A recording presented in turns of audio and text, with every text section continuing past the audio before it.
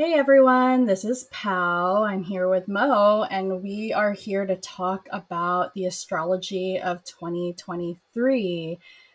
Before we jump into it, I can't believe this is the third year ahead forecast we've done together now. Like, how the fuck has time flown by so fast, Mo?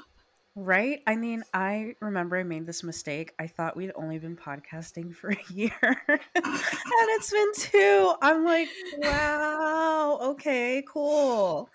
Yes, this is one of many pandemic projects that have come out for people over the years, and I'm glad, maybe again, because of our fixed signs, it has stuck around now for 2 years. But congrats to us. Yeah, and it's been like a very fun, like low key way of engaging with astrology, and it's just been a huge opportunity for me to just grow as an astrologer. So I'm really glad that we decided to do this and like we've kind of stuck to it. Yeah, and we were talking before we started recording about how I haven't been doing client work in over a year now, and Mo has, and so Mo, I think, has been able to explore these transits with clients a lot more than I have. But I spent a good chunk of this weekend diving into it, and I am very excited to talk about 2023. We also promised we're going to try to keep this under 3 hours. I think we can do it because I think we kept the last one under that. And so yeah, let's jump into it by first. Let's talk about what transits into 2022 will take us into 2023. Um, I'll just kind of list them off right now. First, at the end of 2022, Mercury stations retrograde in Capricorn, while Venus is conjoined to Pluto in Capricorn. We are still in the middle of a Mars retrograde in Gemini that feels like it's lasted for eons. And Jupiter has returned back into Aries. This is its final stretch there before it goes into Taurus a little bit later in 2023, which we will talk about. But any thoughts on starting the year with these transits, Mo? I think it's really interesting that we're coming into this year with Mercury and Mars being so intertwined with each other. So, by virtue of Mars being retrograde in one of Mercury's signs, um, Mercury is going to be very influential. And so, I think it's just really comical that we end the year kind of repeating some of that Venus conjunct Pluto energy that we actually ended 2021 and started 2022 with, because Venus went retrograde on Pluto, like I want to say end of 2021, and that just kind of brought us into the year. And so, because Mercury is in that last decan of Capricorn where it, is pretty happy, it's going to be like auditing a lot of the things going on in the Mercury ruled areas of our lives and seeing how, like, maybe auditing in the Capricorn parts of our lives can facilitate whatever we're trying to do in the Gemini and Virgo parts of our lives. And so with Mars going retrograde in Gemini, and I think Mars does station direct pretty early in the year, so it's just kind of like tying up loose ends a lot and just clearing things out so that you can reallocate your resources in a way that makes a lot more sense to you. So, yeah. Yeah, I agree with you. I was thinking back to how when we did the 2022 forecast and even also the 2021 forecast, we were looking at that December 2021 with those Venus conjunctions to Pluto because it was retrograde. It can join Pluto like a few times, right? But December 11th and December 30th were the ones at the end of 2021. And I do remember in the forecast that you brought up financial issues, possibly coming up with this Venus retrograde in Capricorn, and then the issues around inflation ended up happening. So I wouldn't be surprised if we get a continuation of that starting now into January. Yeah, you know what's interesting? So I remember, I think it might have been Patrick Watson on one of the astrology podcast episodes, like a forecast.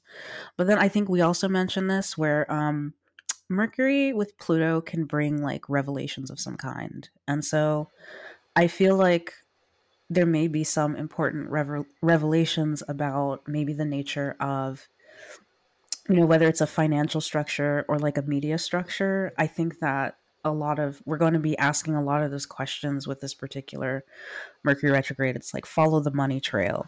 You know what I mean? Right. Especially, as we're dealing with, inflation, and there's lots of rumors about, 2023 being when the recession finally hits. Mm-hmm. Which Yeah. that conversation's already been coming up of like, are we already in the recession? Is the administration pretending we're not in a recession? Which, and I think one key difference between the end of 2021, start of 2022 versus this period now is that last year Jupiter was in Pisces. And now we have Jupiter in Aries, and Neptune's still there. And I love a Jupiter in Pisces, but at the same time, especially with Neptune there, I could solely see that like false, like overinflated optimism around the economy coming into play. And now like that's gone. We have Jupiter in Aries now. Yeah, I mean, it's interesting also to think about the fact that last year there was that whole Omicron wave that was starting literally as we were recording. So, Mm-hmm. and I think now, like, obviously the pandemic is still on. I think we're through the worst of it, but it seems like, the adage of being in this age of air, being, the age of also pandemics, because, we're also moving around and it's just hot, diseased air moving around. I've seen a lot of issues with just respiratory illness in general, and I think some of that is also just Mars being in Gemini, being influenced by that Mercury. And I know that at least here in Canada, there's been a lot of talk about how a lot of children and young people are overwhelming hospitals, which are already understaffed, because they're not only dealing with COVID, they're dealing with flu and some other respiratory virus. And just Mm. having all those people together, it's like, okay, we might be out of the worst of the pandemic, but we don't have the infrastructure to deal with all these people being sick. So, yeah. Right. Yeah.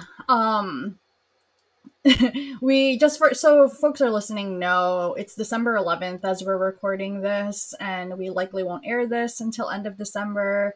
Who the fuck knows what's going to change in these next few Right. weeks, but keep that in mind.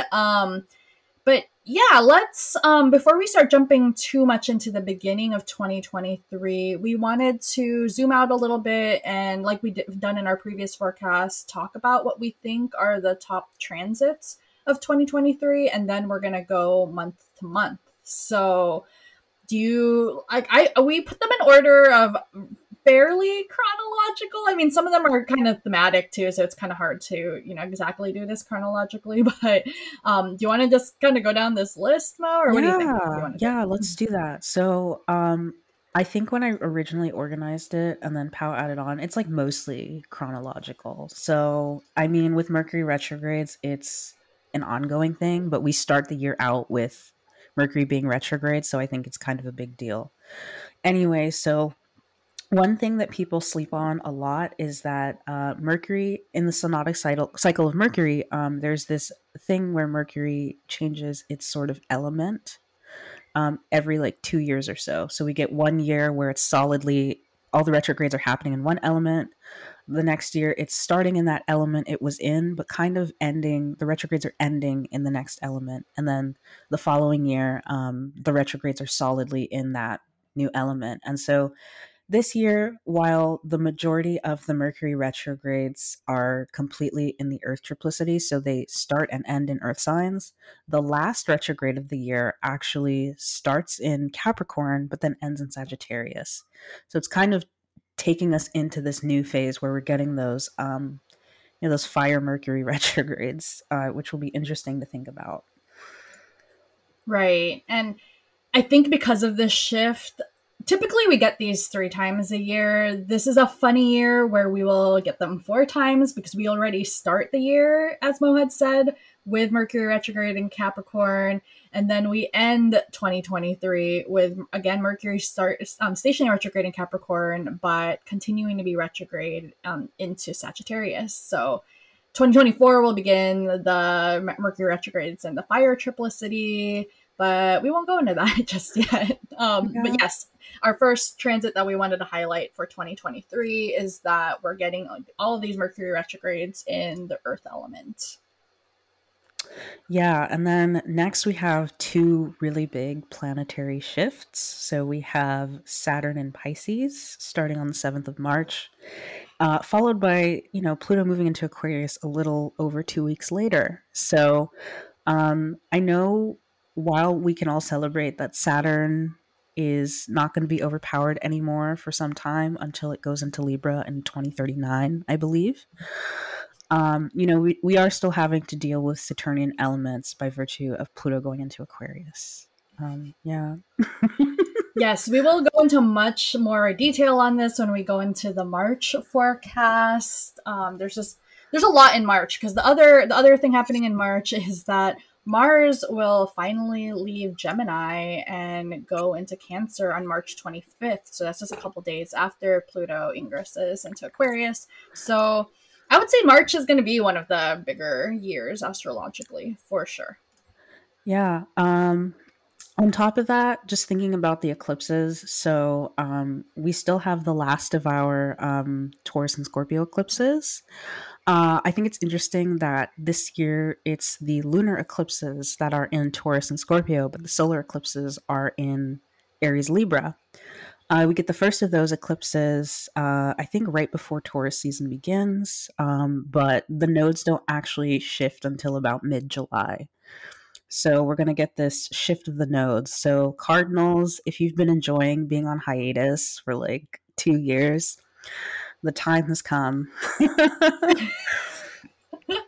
I know. I've the Cardinals are gonna get it because it's like on the one hand the node shift. There's also that Pluto shift finally, but it's like not fully because Pluto will go back into We'll Capricorn go this back. year. It'll be You fun. know what? I think Pluto goes back again in 2024 as well. So it's not fully done Yeah. with the Cardinals. So Oh yeah. you Yeah. guys are kind of entering a sort of important side character arc this year. Yeah. No, actually, I think it goes back this year. No, it does go back this year, but it also goes back again next year. So Again next year. it's Yeah. really not done. Yeah. It does a few back and forths for sure.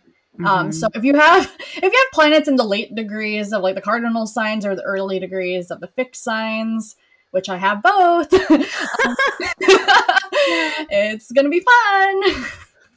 Super fun. And then so we also get Jupiter in Taurus. So, Jupiter in Aries is just like Jupiter in Pisces is a very short-lived transit. And something that's funny to me is that, if you live in the northern hemisphere like a lot of us do, Pisces and Aries are signs of short ascension, so they move over the ascendant very quickly as they rise in the eastern horizon. But I also think of the transit of Jupiter through both of those signs like that because we didn't have that much Jupiter in Aries, if you think about it. There's a lot of sharing with Jupiter and Pisces, and I love how quick those transits were. Whereas we get Jupiter in Taurus, which is going to be a lot longer of a transit, I think. It is, and we will. I have a lot to say about Jupiter and Taurus. We'll dive into that in May when we go over that forecast. I think it's worth noting too that Jupiter will conjoin the North Node for the first time since 2016. So, Mo had mentioned that the nodes shift in July, but before that even happens, Jupiter does make this conjunction with the North Node on June 1st. And then also in June, we have a Mars Uranus square on June 26th. And I think this one is quite notable because Saturn is no longer squaring either. After being in Aquarius for so long, these Mars Uranus squares have been happening, Mars opposition, Mars Uranus oppositions, like all these, hard aspects have been happening over the past like several years. But with Saturn also really playing a big role, and now Saturn is in Pisces, and I have a lot to say about this. Again, I was already telling Mo about it before the recording because I think this is going to be a big one. But we'll talk about that more in the June July part of this forecast. Yeah, no, I love that you brought up the Mars Uranus square, because even if the square didn't go exact until Saturn and Uranus were both in fixed signs, they had already been having that sort of sign based square when back before Uranus moved into Taurus, when it was still in Aries, and when Saturn had moved into Capricorn. So I think that this is going to be a very different sort of flavor because Saturn has kind of moved on from that. And yeah, no, we'll unpack that later. Yeah. And then last but not least on our top 10 transits for 2023 is Venus retrograde in Leo, which starts on July 22nd. I'm personally very excited about this one. I almost get this Kazemi in my solar return for Oh my 2023, but not god. quite, which is sad. And Venus is going to be my Time Lord. But I'm personally Nice. excited about it. I also am excited to unpack it when we talk about the July August forecast. But the last time we had a Venus retrograde in Leo was summer 2015. Hmm. Yeah, summer of 2015. And so I think there are some themes that are going to be really interesting that come up. And I know a lot of you are sick of hearing about Venus retrograde, but alas, she goes retrograde every, what, 18 months or so? Yeah, 18 So months. yeah, she's not done with us yet, guys, and this is going to be one for the books. So yeah, I mean, with that, we can just kind of jump into January, I think. Yeah, we queued up January pretty well already as we were talking about those transits from 2022 and how we start the year off. We have a Mercury retrograde, we still have a Mars retrograde. I feel like overall in this in January we've got some like big Earth and air vibes. That's pretty much where nearly all of the planets are Hmm. in January. But then also like really like fairly quickly into the month. Actually, no, it's all throughout the month. We also have a bunch of planets just stationing direct. Like Mars will station direct on January 12th.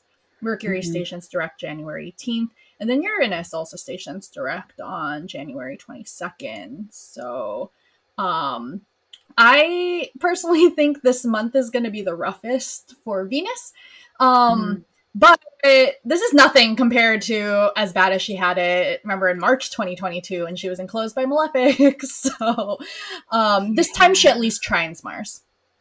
Yeah, and I think that's a lot more of a constructive relationship because at least with that relationship that they have with each other, I think of Mars as like, our drive to achieve things.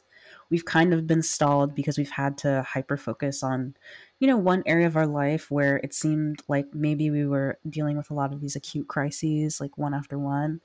Something I think about with Mars and Gemini, just because Gemini is often associated with like communication as well as just infrastructure for like movement and transport. I just keep thinking about how a lot of Elon's takeover of Twitter had a lot. It's just like constantly having to put out a fire. It's like, okay, I fired all these people and we tried to do this, but like it turns out like I fired the person who needed to do that. And like just constantly having to put out multiple fires in your life. I think with, Mars, finally going direct right after Venus is trining it. I think that, that's kind of a supportive aspect to, station direct under because it seems like, your ability to, stabilize certain relationships with people may allow you to finally sort through these sort of crises that you haven't fully been able to solve because it's like playing whack-a-mole, right? Just like hitting one after the other. And I think that Venus making that aspect will actually be a lot like nicer than the station that we started the retrograde with, because what was it, Mars was squaring Neptune when it stationed. So Yeah. God. yeah, it's like, okay, ambiguous, I'm moving through the dark, and no wonder why I'm having a hard time putting out these sort of mini fires in my life. Venus is kind of allowing you to smooth some things over before you finally make this decisive turn. in your life. But I think about the decan that Mars is stationing direct in, and I just loved that reverse movement through the decans of Gemini, because it's almost like we knew that there was a choice that we needed to make, and then we're kind of going through the motions of working backwards from that choice. So it's like, okay, all these moral dilemmas came up, as we saw with this, like, this full moon a week ago. And then finally, Mars will station direct in that first decan of Gemini, which makes you realize that there are a lot of options for moving forward. It's like, okay, if you'd been just considering two things, you might actually realize there's a secret third thing. And it's Yeah. Venus that's facilitating that. Hey, there's a secret third thing you never thought about. Maybe consider that. And then Mars is like, aha, this is the thing. And then they decide to go with it. Right. And, just to remind folks, Mars entered Gemini on August 20 and then stationed retrograde on October 30. And, we're not the first and only astrologers who noted just all the Twitter craziness with Elon Musk really taking place with these transits. And I'm glad you made the point about just like choices and possibly like kind of looking beyond the black and white, because I noticed, like, and myself included, we were all kind of going into like, oh no, Twitter is going to completely go away and like get destroyed. Now that some time's passed and we are starting to inch closer to this like first decan of Gemini, I'm starting to feel like I don't think Twitter is going to go away completely, but I do think we are seeing a whole. I don't think we're going to go back to like what it was before. I think the latest talk today is that Elon Musk wants to increase the character count to like 4,000. Who's reading all that? which is wild. And actually, this is a spoiler for later in the forecast, but we are approaching a nodal return, I believe, for Twitter. That sounds correct. Yeah, which is, and Twitter had always from the very start been a microblogging site. I mean, that's what it like described itself as. It's the short character format. So I would not be surprised if we move into this like it becomes a completely different Twitter than what we know. I mean, it's interesting. So I think of that Venus Mars trine before Mars is stationing direct, and it just makes me really think about just like expanding our options for connecting with people. And I think about the fact that, as someone who has built a decent following on Twitter, and I've really enjoyed connecting on Twitter with people over the years, I think that, being challenged to find other forms of communicational infrastructure is going to be like a key element of that. And while I do see that maybe there is some value in some of the reforms that Elon does want to make when he's not, being socially reactionary, I do think that it's really encouraged other people to find the medium that works for them.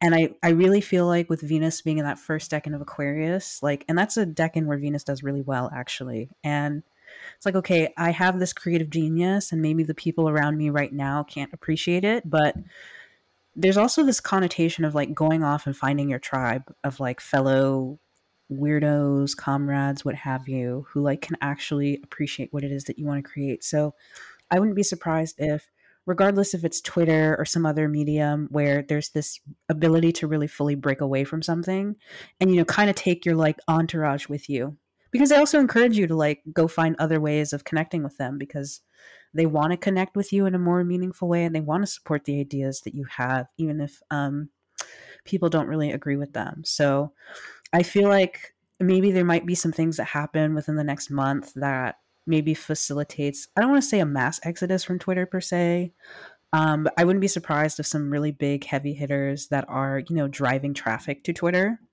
find other means of communicating with people, or other means of reaching people, so that they can be kind of, patronized for the things that they're doing. And I don't mean like in the, you have like a patron who's like supporting you. I don't mean like someone lecturing you. So it's like, hey, I'm taking my squad somewhere else. I realized we could set up shop and like it's a lot more efficient. And I just feel like even in your own personal life, maybe there's this element of divesting from the ways that you've been doing things, especially if it centers around, communication or movement in some way. Mm-hmm. And, finally getting that push or encouragement from people around you to really, expand your lane somewhere else. This could be a Mm-hmm. job. This could be a relationship. This could just be where you're living. So, yeah. I'm very curious what it'll be like for, Mars is going to be direct, and I know this is jumping ahead, but as Mars goes back through those decades, what how this will play out, because I know this includes me, but a lot of people's current frustrations has been trying to find the right platform, because I think it's true that there really isn't anything quite like Twitter that's going to replace Twitter, but I think you're absolutely right that perhaps things will rise up that aren't like that are completely new or kind of Mhm. more outside the box. And um again, jumping ahead, like the last time the nodes were in Aries and Libra, or very specifically the North Node in Aries, the South Node in Libra, was Mhm. when Twitter and YouTube were founded and Facebook really started taking off. Though I think Facebook was founded a little bit before then. So I could possibly see the rise of like a completely new platforms that we haven't been invented yet, possibly coming up this year. Yes. No, I love that. I'm also thinking of the fact that right after we get, Mars stationing direct, we get this Venus trine Mars. Like a few days later, Venus will square Uranus. And this is really interesting to think about because what did I want to say? So, like, when I think of Venus Uranus aspects, I feel like we've been forced to change our tastes. We've been forced to change, like, how we value things, how we seek out beauty.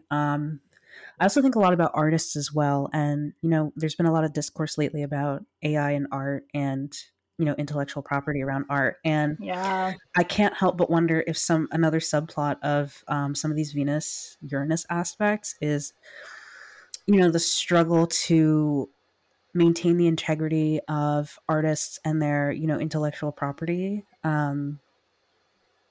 in the face of the development of AI and Ooh, how good AI is point. being like, so I mean, I feel like with Venus being in an air sign, I feel like there will be a lot more discourse around that. Even just themes around like beauty and the commodification of beauty and how media has shaped beauty. I mean, I've been thinking about, Instagram filters a lot. Like, yes, Instagram filters were really big. I want to say Uranus in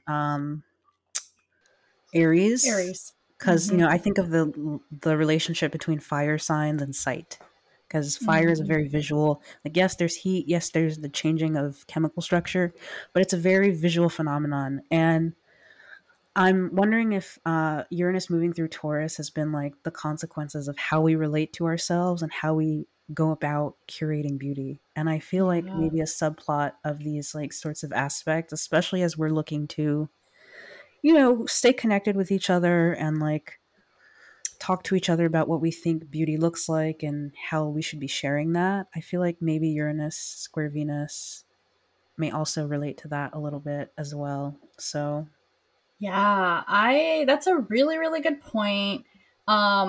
A little later in the month, Uranus actually stations direct. So, mm, outer planet stations are, because outer planets move so slowly, I think they tend not to be too noticeable.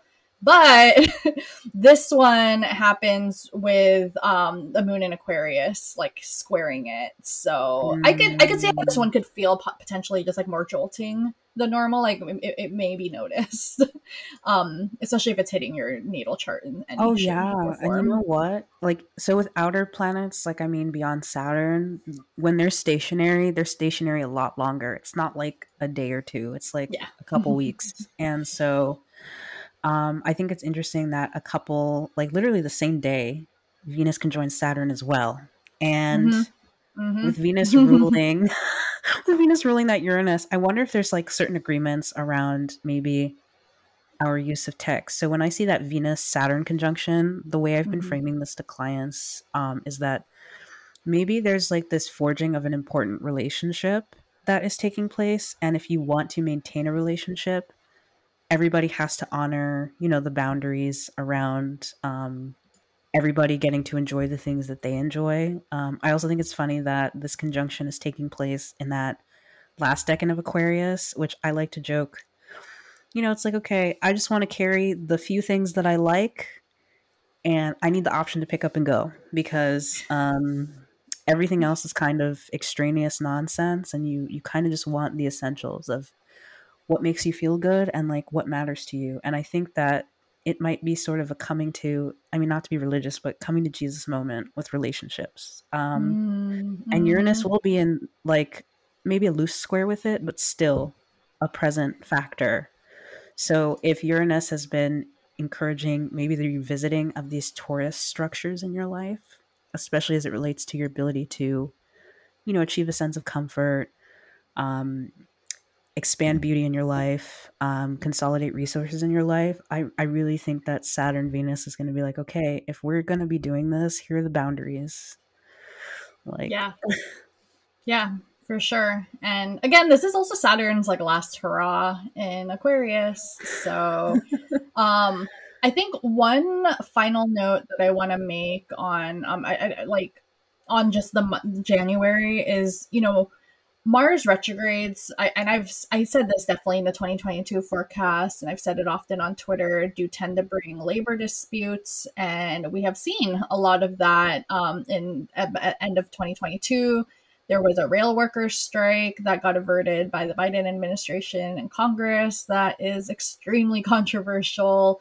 Um, and then a lot of my guess was that was going to be newsroom workers, and sure enough, like New York Times workers did a one day walkout, and that could potentially continue into January 2023. I have also noticed too in the past that even after the retrogrades, these disputes can continue, so we might see this even into March as Mars makes its way through Gemini again. no, and I love that you brought that up because I also think about Saturn's relationship to labor and laborers as well. And I could see that Venus Saturn conjunction, maybe forms of people who maybe work in industries that may have to do with beauty, may have to do with encouraging socialization, making decisions to unionize. I wouldn't be surprised personally. So, I would love it. yeah. Yeah. Um, Anything else for January, or should we move to February? No, let's move to February and then March when, some of the drama of the year starts. All right. So, February. I want to first point out that Kira had tweeted recently that this is going to be a nice Valentine's Day for the first time in what feels like forever, because we do get this we get a Venus Neptune conjunction on the 15th, and then also Saturn Kazemi on the 16th, which is really interesting. This is in contrast to last year's Valentine's when we had a Mercury Pluto conjunction with the sun at the south bending, we had a full moon in Leo, and then the Venus Mars conjunction that started in Capricorn and ended in Aquarius and lasted for like 3 weeks. I went through a breakup Yeah. last year during Valentine's Day. You So know, and that time was allegedly when Putin originally wanted to invade Ukraine. Like, so it didn't happen until maybe a week later, but that's when, that was starting to really become more of a reality, right? So, wow. yeah, it was not a good time. It was not a good time. And on that note, even like before, I mean, I know I jumped straight to Valentine's because I was excited about it, but the month does start with a couple of hard aspects actually that remind me not too much of last year, but a little bit, because we get this Sun square Uranus, and then we get Venus square Mars. Last year was a conjunction, but we get these like hard aspects between Venus and Mars again. But I do think that mid month, like that Venus Neptune conjunction, I think, and then the Sun Saturn. To me, it's like both like dreamy and romantic, but could also be solidifying or getting serious. Um, I could see the making of a lot of future Scorpios in this Yes, a transit. lot of future Scorpios. I'm dead. No, there is that. I also think that just with that Sun square Uranus and also Venus square Mars happening so close to each other, and I would say that a lot of the energy is pretty, airy at this point.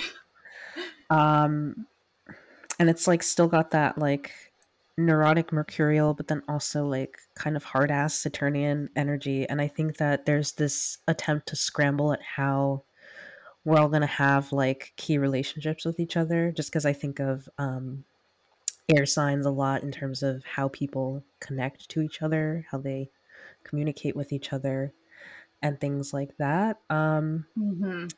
I mean, Sun Square Uranus feels just very stressful for just for general self-expression. And then with Venus making this aspect from her exaltation to Mars, it's almost like it's interesting because first you have in January Venus and Mars having this nice aspect and this understanding, but I feel like Venus might just be a little distracted this month because she's not with Saturn anymore. She already decided what she was going to do with Saturn. Mm-hmm. And then she's coming to Mars like in the superior position in a place where she does really well. And it could be kind Mm-hmm. of like this attempt to maybe dismiss some of the concerns that Mars has as it's trying to pick up the pieces in, a part of its life. So, yeah, I don't know. It could be like that, but then, as Venus is dealing with some of these conflicts, she finally gets to enjoy the big happy ending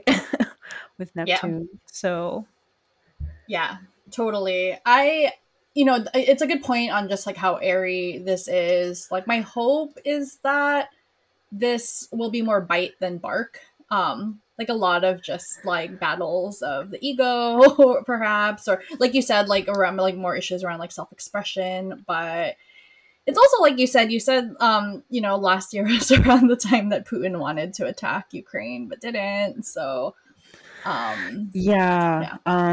And I feel like so Venus square Mars can also just be, I'm trying to find the most diplomatic way to put this.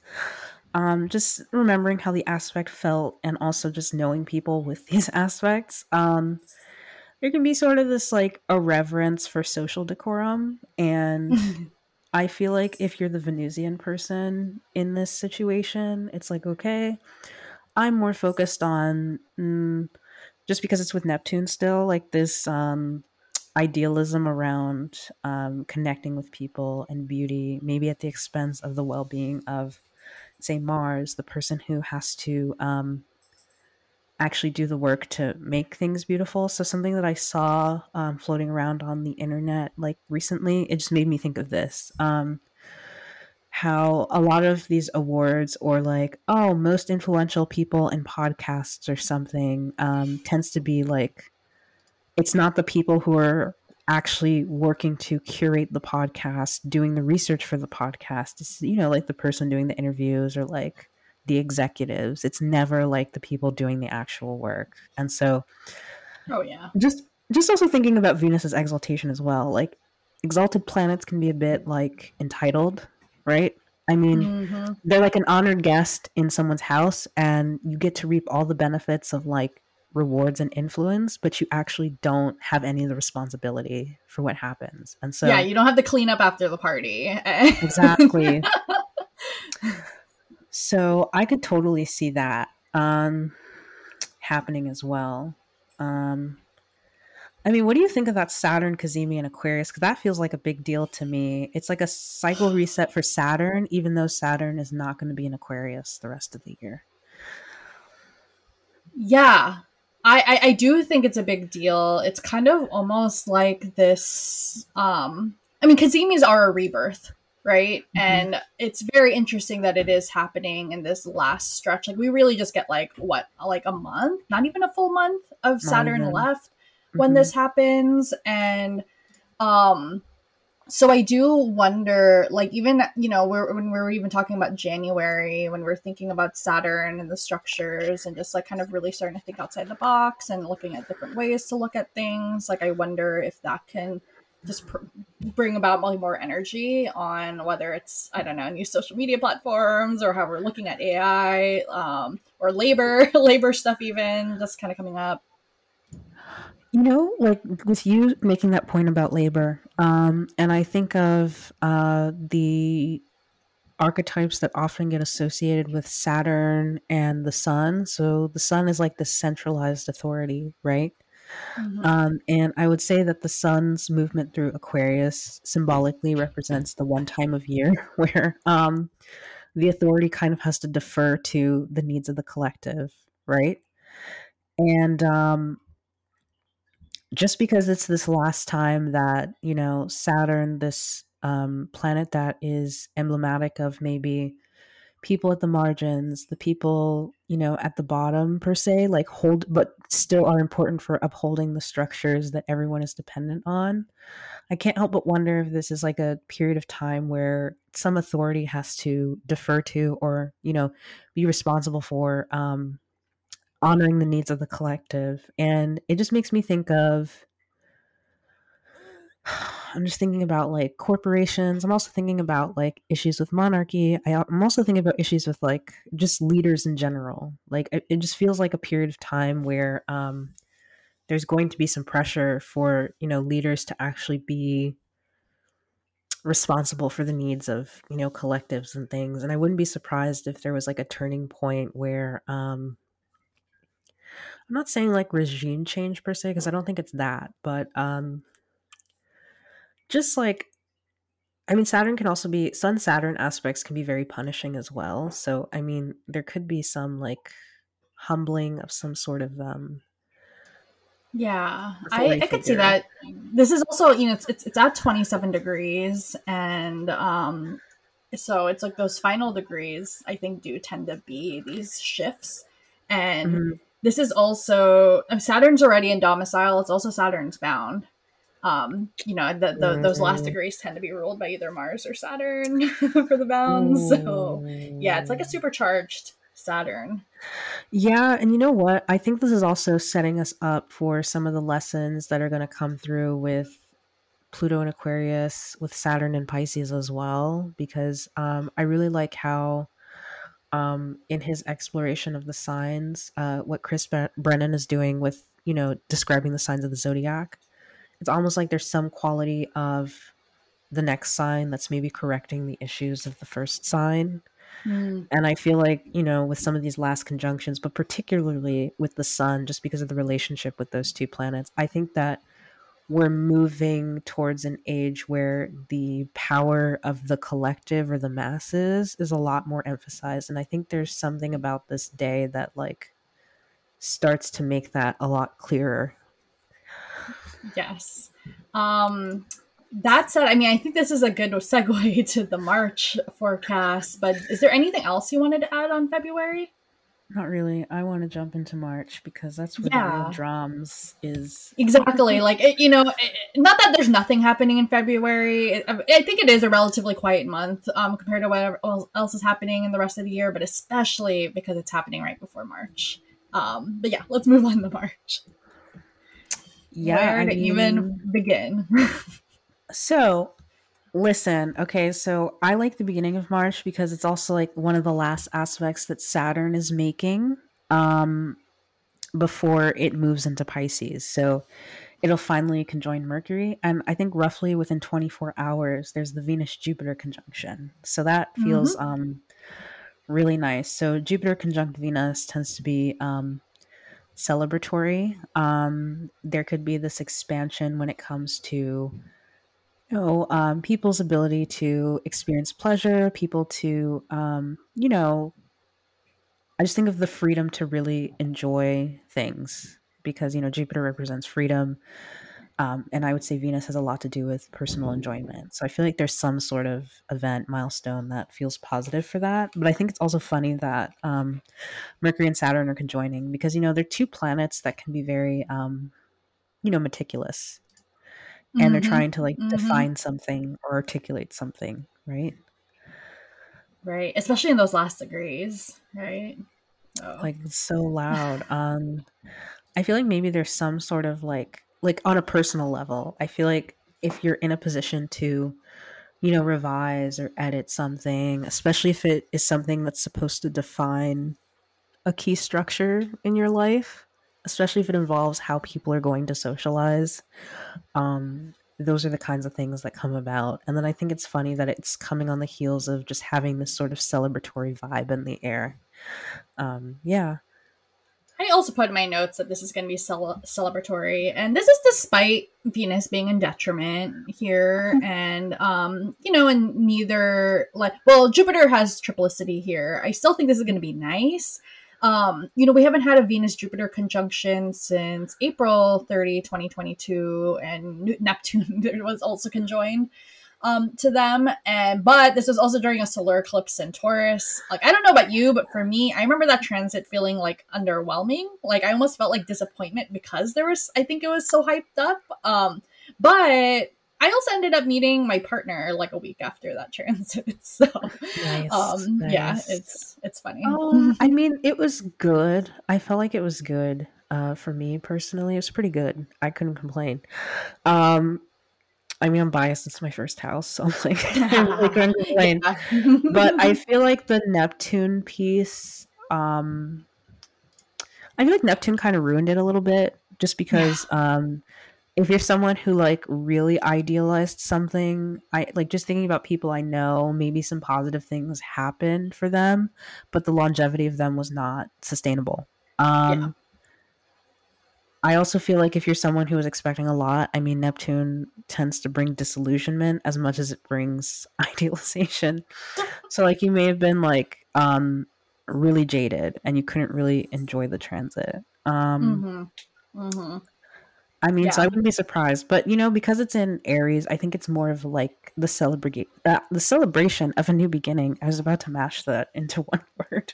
Yeah, Um, and it's going to be at 12 degrees, so it's in that second decan of mhm. Aries, which I like. I mean, they would both be stronger in the third decan and perhaps even more Yeah, celebratory, but I yeah. still like that second decan. It's a sun ruled decan. It's almost like kind of like the beginning, or yeah, again, like you said, it's just like sowing those seeds that are gonna like reap rewards. And I think just because of the recognition element of that middle decan of Aries, I think that if recognition for something that you did was a long time coming, like I think this is the time where that could totally come. Mm-hmm. Mm-hmm. Yeah. Um. Okay. I'm like, oh my god, where do we go next? Okay, so the rest of the month, so that's like already just like the first 2 days of March, so already crazy in a good way. Then we get like some major shifts, like two of the top transits we mentioned are this month, and the first one we get is Saturn entering Pisces on March 7th. So as we said earlier, Saturn in domicile is officially over. We won't have a dignified Saturn again until it enters Libra in 2039, which is a whole 16 years from now. This is Yeah. Mo's Saturn return. How are you feeling about that? Not excited. I mean, I can kind of already see what that is going to be for me, and I'm equal parts like ready for Saturn to just make me a better person, but like also not looking forward to what that means for like my personal well-being. So, as in like I feel like I'm just going to be a lot busier with things, and I have a tendency to run myself into the ground. So like that's like a problem that I'm kind of like not excited about.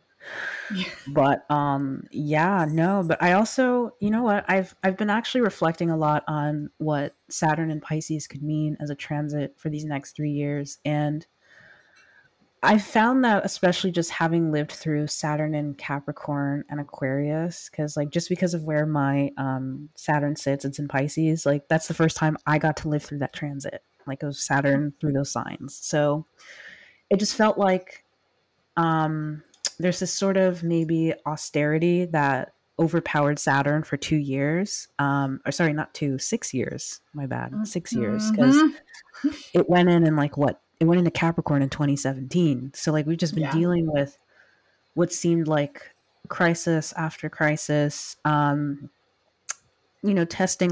the structures by which we depend on leaders to support society, just thinking of the Capricorn archetype, but then also just like how we connect with each other.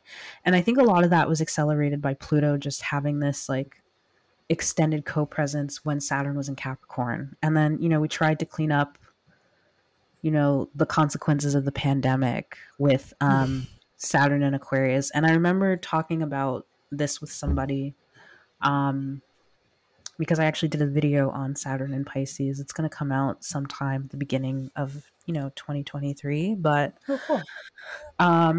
let's see, what do I want to say? It's like Saturn really challenged us to think about, like, be connected, uh, because it's like Aquarius and it's like an air sign. So while we were more connected than we've ever been thanks to the internet, we're also so far apart now because by necessity of needing to be distanced from each other, we had to find new ways of connecting to each other, which is really comical. And it's like, Mm-hmm. okay, yes, we're more plugged in. We're okay, Saturn like meowing at me. We're more plugged in, we have Zoom, we have Slack, we have like all of these other things, Twitter made spaces, we had Clubhouse, we had all of these things, but we're losing that in-person element. And I find Mm-hmm. that virtual communication and in-person communication, two very different mediums. I mean, it's nice to see people through a screen, but it's like, because you get that human element because you can see people's facial expressions, and things like that.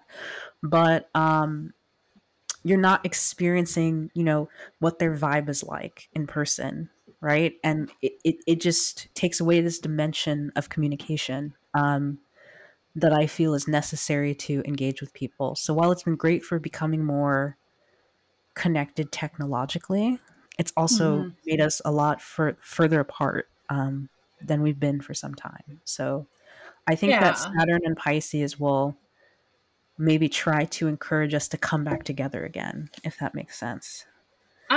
I would like that. I do think these pandemic years and everything you said really turned on its head the premise of a lot of dystopian stories, movies out there that where it's like this dystopic future where everyone is just so plugged in virtually and refuses to have like social interaction. I think it almost in some ways disproves that and just highlights. I think even the most introverted of people still really need and want that in-person connection. I do wonder if Saturn and Pisces will bring more of a return back to work. I felt like it's obviously already started with Saturn and Aquarius, but a lot of it's been, sadly, because of capitalism, like forced returns back to work. And I do wonder if there's just going to be more of like a willingness, people doing it on their own terms.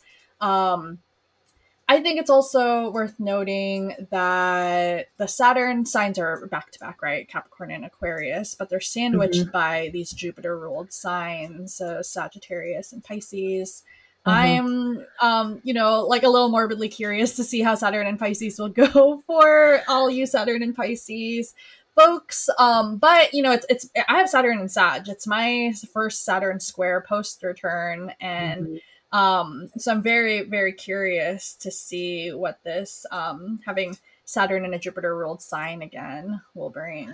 You know what? Like I like to joke that Saturn and Pisces is unfortunately going to be like the Borg, right? Like people are looking for a shared sense of meaning to converge around because I'm sure people are tired of the austerity. Oh my God, Cat, go I away. I know love we're how talking about cats are flocking around us once we started talking talking about about Saturn and Saturn. Pisces. Like My she's cat's like here too. she's a sat. So my cat's actually Saturn and Sag. It's really funny. Oh my god, what a cutie. Okay, you little and she's got Mars and Sagittarius actually stationary. So It's yeah. also Saturn and Sag, you're right.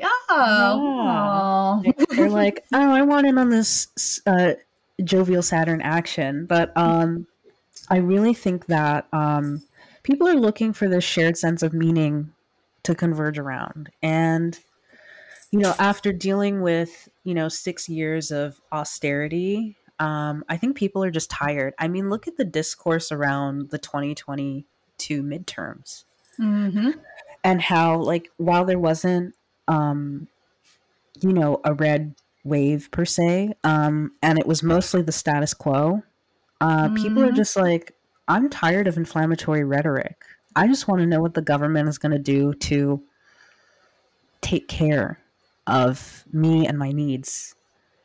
Yeah. And I think so. This will come up in the video that I did with Dan Waits, who is a great mundane astrologer, in my opinion.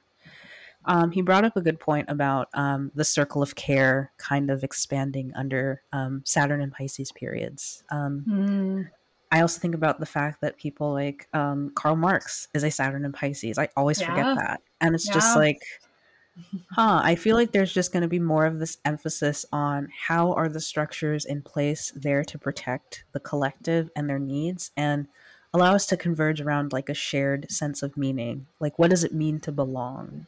I think is going to be very much a theme of Saturn and Pisces. I'm so glad you compared Saturn and Pisces to the Borg because I've often seen the Borg characterized as Aquarius, and Nope. I've strongly disagreed with it. I think Pisces really, really gets slept on about just its connections with this ideological cohesion that you're talking about. I mean, who else had Saturn and Pisces? Catherine the Great, Robespierre. And what's funny is like Robespierre, Catherine the Great, and Marx all had third decan Aquarius risings ruled by Saturn and Pisces. So it's just like really giving. It's like, okay, who belongs? That's like a lot of the question. I mean, Mm-hmm. you can actually go back and look at, key points in history and like just what does it mean to belong? Like who belongs where, right? And I think of Saturn's relationship to borders. I think of its relationship to who is within social circles and who's without. While I feel like Aquarius is more about rejecting people from social circles because it's Saturn actively saying no to things. Mm-hmm. Mm-hmm. Saturn in a Jupiter sign wants to say yes to things. Maybe it's selective about who it's saying yes to, and maybe it wants to force everybody to accept yes. But um, that's all I can say about that. Like, I think this discussion will continue when we talk about the next big transit of this month. But before we jump into that, I want to make a very quick note about Venus entering Taurus on March 16th. And mm-hmm. I'm so stoked about a Venus in Taurus that won't be squared with Saturn. I Yeah. am wondering what the election possibilities will be during this time. I haven't looked yet, but I'm feeling hopeful. Oh, Hopefully. that's a good point because that means that Venus is off axis from the malefics, which is Yeah. nice. I mean, Yep. Uranus is there, but Uh, fuck it, we ball. Like we're gonna do Venus things. Uranus is at least in like the later degrees. Like Yeah, maybe we could just, maybe it's one of those like early Venus and Taurus charts. We'll see. you Yeah, just know, wanted I do think that with Venus ruling the Uranus, I do think it could be a constructive time to really explore, different ways of achieving pleasure and like, maximizing like the enjoyment in the Taurus area of our lives, in a way without restriction. Yeah, So that'll be really nice, I think. I think so. So then that brings us to March 23rd. Pluto will enter Aquarius. So we just talked the big deal about Saturn and Pisces. This Saturn and Pisces will now be ruling Pluto and Aquarius. Um, Oh. I okay. Let's set this up. So Pluto, this is gonna be first. This is gonna be a Pluto square for those of us with Pluto and Scorpio, aka millennials. The Pluto square is one of many of these midlife transits that folks go Mm-hmm. through ages 35 to 50.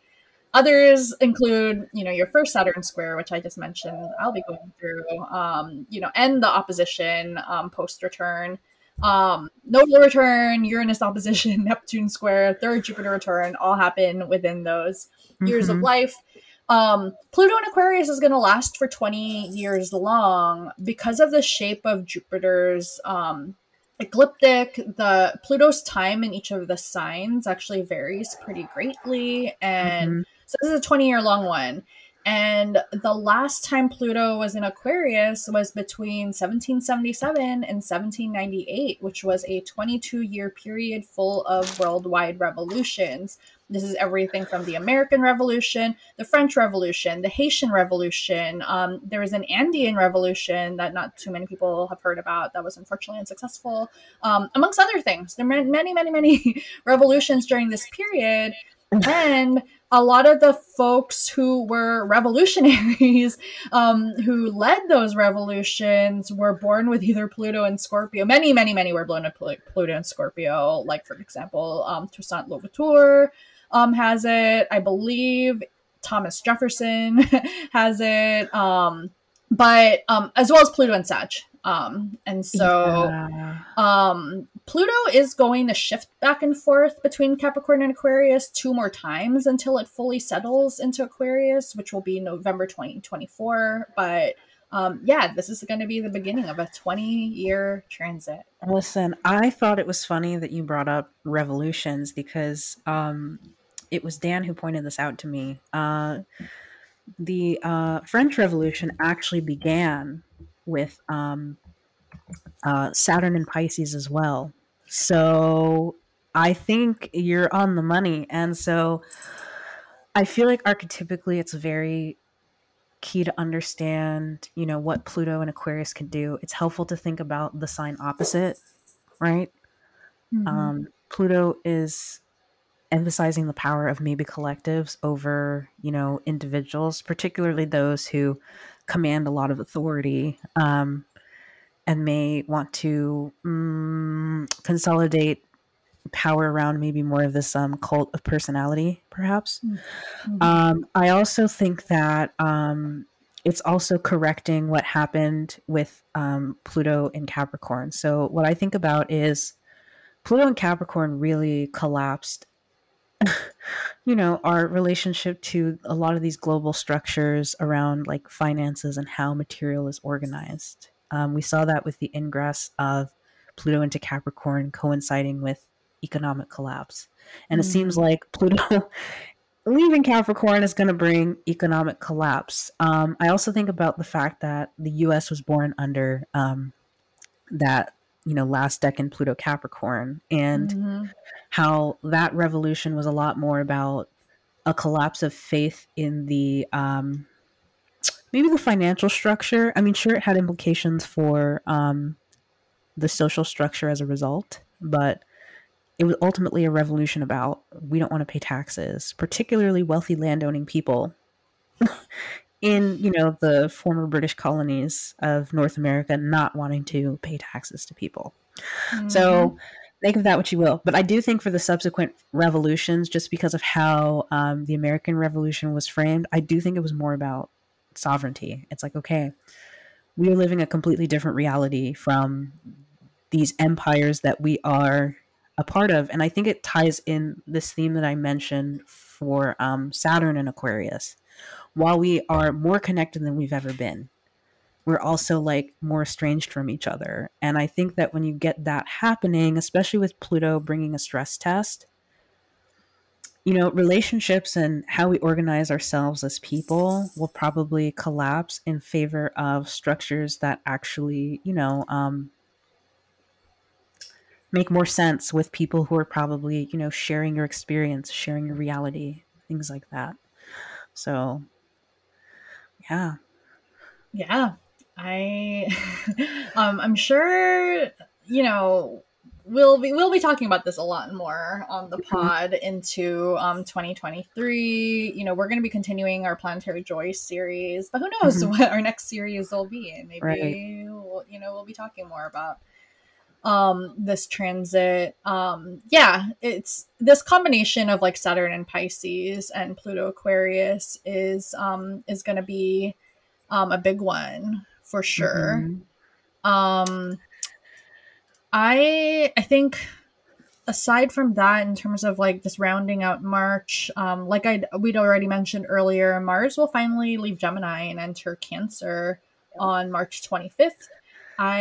It'll be in its fall now, but at least it'll be a different vibe than what we've had for the past, at this point it had been 7 months. Mars had been in Gemini since August 20.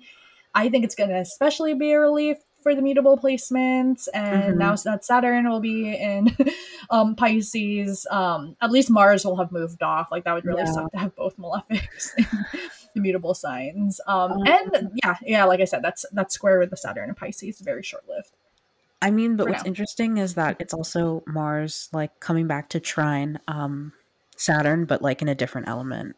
Because we got Yeah. the trine recently in the air signs, and I just love how, I mean, I wasn't even thinking about this, but I remember when I wrote about the Mars full moon business, I was like, oh, maybe the moon translating between Mars and Saturn is like, okay, how can we leverage like the deliberateness of inaction? Because Mars Saturn aspects can be like start stop frustration, but I feel like when Mars and Saturn are together in a softer aspect, it's good for deliberate inaction so that you can actually get clear about what you want to do. And I just can't help but wonder if, you know, speaking to some of these themes around people really wanting to be in a circle of care and to have some authority, like actually, you know, be of service and care. I think that, you know, with Mars being in the part of the zodiac where it's like very defensive and it's like an angry mama bear like trying to protect its cubs from, you know, threats that don't exist yet. And I Mm, feel like, you know, that energy could kind of be there, you know, by the end of March. So, yeah, totally. Anything else on March? oh, so the same day, you're gonna laugh. So same day of Mars, Uranus trine on that last day of March, you've got Venus conjunct Uranus. So I really think that maybe there's something kind of innovative or different about like how you want to connect with people even. And I think it's still happening in that middle decan of Taurus. So I do think of that relationship between give and take, you know, the labor you put in versus the output, things like that. And I just can't help but think that a lot of this energy will be a lot about people really just finding new ways to make sure that they can protect what's important to them, but also just get comfortable with maybe certain things not being available. But because I remember what Austin was saying, I think it was last forecast for 20, it was one of the forecasts last year where he's like, oh, there's like no ice cream and like you're kind of upset because there's no ice cream. It was like a Venus Uranus square. But Hmm. because Venus is Hmm. at home and like she is conjunct Uranus, I think there may be more of a deliberate like engagement with new things. So that could be nice. Hmm. Yeah, that you're right that Venus Uranus conjunction will be in that middle decan of Taurus. The Mars in Cancer will be in that first decan of Cancer. It sounds nice to me. No, I think it's nice. And it's like I've had a hard time. I'm gonna like, you know, assert myself the one day of the year so that I can like actually enjoy this thing I want to enjoy, right? Yeah, So that could be good. I think we can move into April now. let's do it. All right. So April. I think one of the big things about Pluto and Aquarius is it means that the hard aspects to Pluto and fixed signs will begin. We do start the month, for example, with Mercury and then the Sun. What do you call it? Squaring Pluto. Mhm. So um, that's interesting. But in the middle of the month too, we get our first Jupiter Cazimi um in Aries since apparently April 2011 was the last time we Yeah, had I that. mean, Yeah. listen, I really like this Kazemi because it's Yeah. like that decan where Jupiter does really well. Mm-hmm. Um, I don't know. I feel like from a client perspective, I was like, okay, this feels like a good time to maybe start reaping rewards for some initiatory thing that you did, especially if it involves really being that source of you know, inspiration or that source of meaning for people. So like this is one of the decans that is said to have, you know, big propagandist energy, except like it's less about, you know, riling people up and making them aggressive. And it's more about, you know, inspiring them in some way and like being the source of, you know, hope for them. So Um, I'm really hoping you're right because I this is my Jupiter return. It's pretty. It's not. nice, It's not super super close, but in the same decan as my natal Jupiter, nice. and I have Aries as my. I have a 12th house Aries perfection year still at that time. So you know, Wow. hope You it'll know be what? good. No, Yeah. that's nice. Something that I've also been thinking about is, wouldn't like people start announcing that they're running for president in the US or something? Like I'm pretty sure like people will start Yeah. making those announcements. So I'd imagine that True. Unless you're maybe Trump some and you announce way too fucking early. on a bad election. That Yeah. election was so bad. I mean, but the chart of his announcement just made the intention behind it so transparent. I was like, this is just giving like money grab. Oh, absolutely. Yeah. I don't Yeah. even think he's And serious about being president. Like, I think he just wants money. I think so. And Patrick Watson has a pretty good write up about Trump's zodiacal releasing periods. And basically, he's predicted like there's no way Trump's going to get the presidency in 2024. But No, and I think that I feel like people might be inspired. I feel like if someone makes an announcement on this day about, wanting to, run for president, I feel like a lot of people will be really excited by this person. yeah. It's somebody who commands a lot of respect and like can just kind of tap into that shared collective meaning, that the masses like are kind of looking for. I feel Yeah. like those people will really be rewarded during that time. Yeah. Here for it. That person will be me. Just kidding. I would never run for office. I would hate it. Although I am very curious what Pluto and Aquarius in my 10th house will bring. It screams, No, that's interesting. yeah, like But then look, leadership, but there's hopefully like not that kind. look at that eclipse though in Aries. That Yes. happens like a little over a week later. I mean, Jupiter's still caught up in it because it's so close, but it's this anaretic solar eclipse in Aries. Mm-hmm. Yeah, that's exactly on my natal Jupiter. Yeah, this kicks off, as we said, the series of Aries Libra eclipses that we're going to Mhm. get for the next year and a half or so. As we also said, the Taurus and Scorpio ones aren't done. We'll talk about that for the May forecast. But this one, as you said, it's on the anaretic degree. It's at 29 degrees, Aries, and eclipses generally, right, are always going to be big beginnings and or endings. And with this one being in Aries 3, I could see this being either or. But it gives me a celebratory vibe. For sure. Yes, very celebratory and like somebody's like getting like really like rewarded for like putting themselves out there in some way. Mm-hmm. Mm-hmm. Um I also wanted to make a comment. So you know how I think it was after the last lunar eclipse in Taurus, I saw those articles where everybody's like, we're not going to have lunar eclipses or like total lunar eclipses until 2025. And Mm.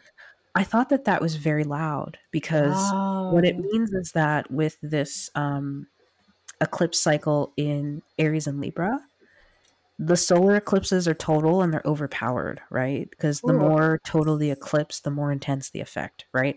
Yeah. And this is huge because this is the axis where the sun is exalted and then the sun is fallen. So I do agree with what you said about celebratory. I feel like this is maybe people aligning themselves with sort of this I don't want to say heroic, but kind of heroic or like legendary figure. Like people are rallying behind them in some way because it's Jupiter caught up in the eclipse as well. So I Yeah. really think that some person is going to have some elevation or rise in. Wait a second.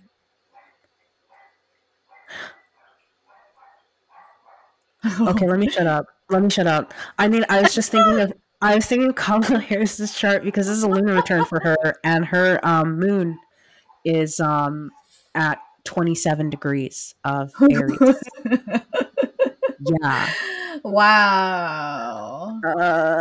I don't remember what perfection she's running right now. I don't remember off the top of my head either, but I've been, ever since like even before 2020, I've been looking at hers that I've been releasing. Like, when the fuck's And like, the big stuff gonna happen for? I mean, obviously becoming vice president's huge. Like, I don't want to, no, but overshadow that, but I I feel feel like like there's more. I feel like she's in a Pisces perfection right now, and she will be in Jupiter return territory. Um, Mm, I feel like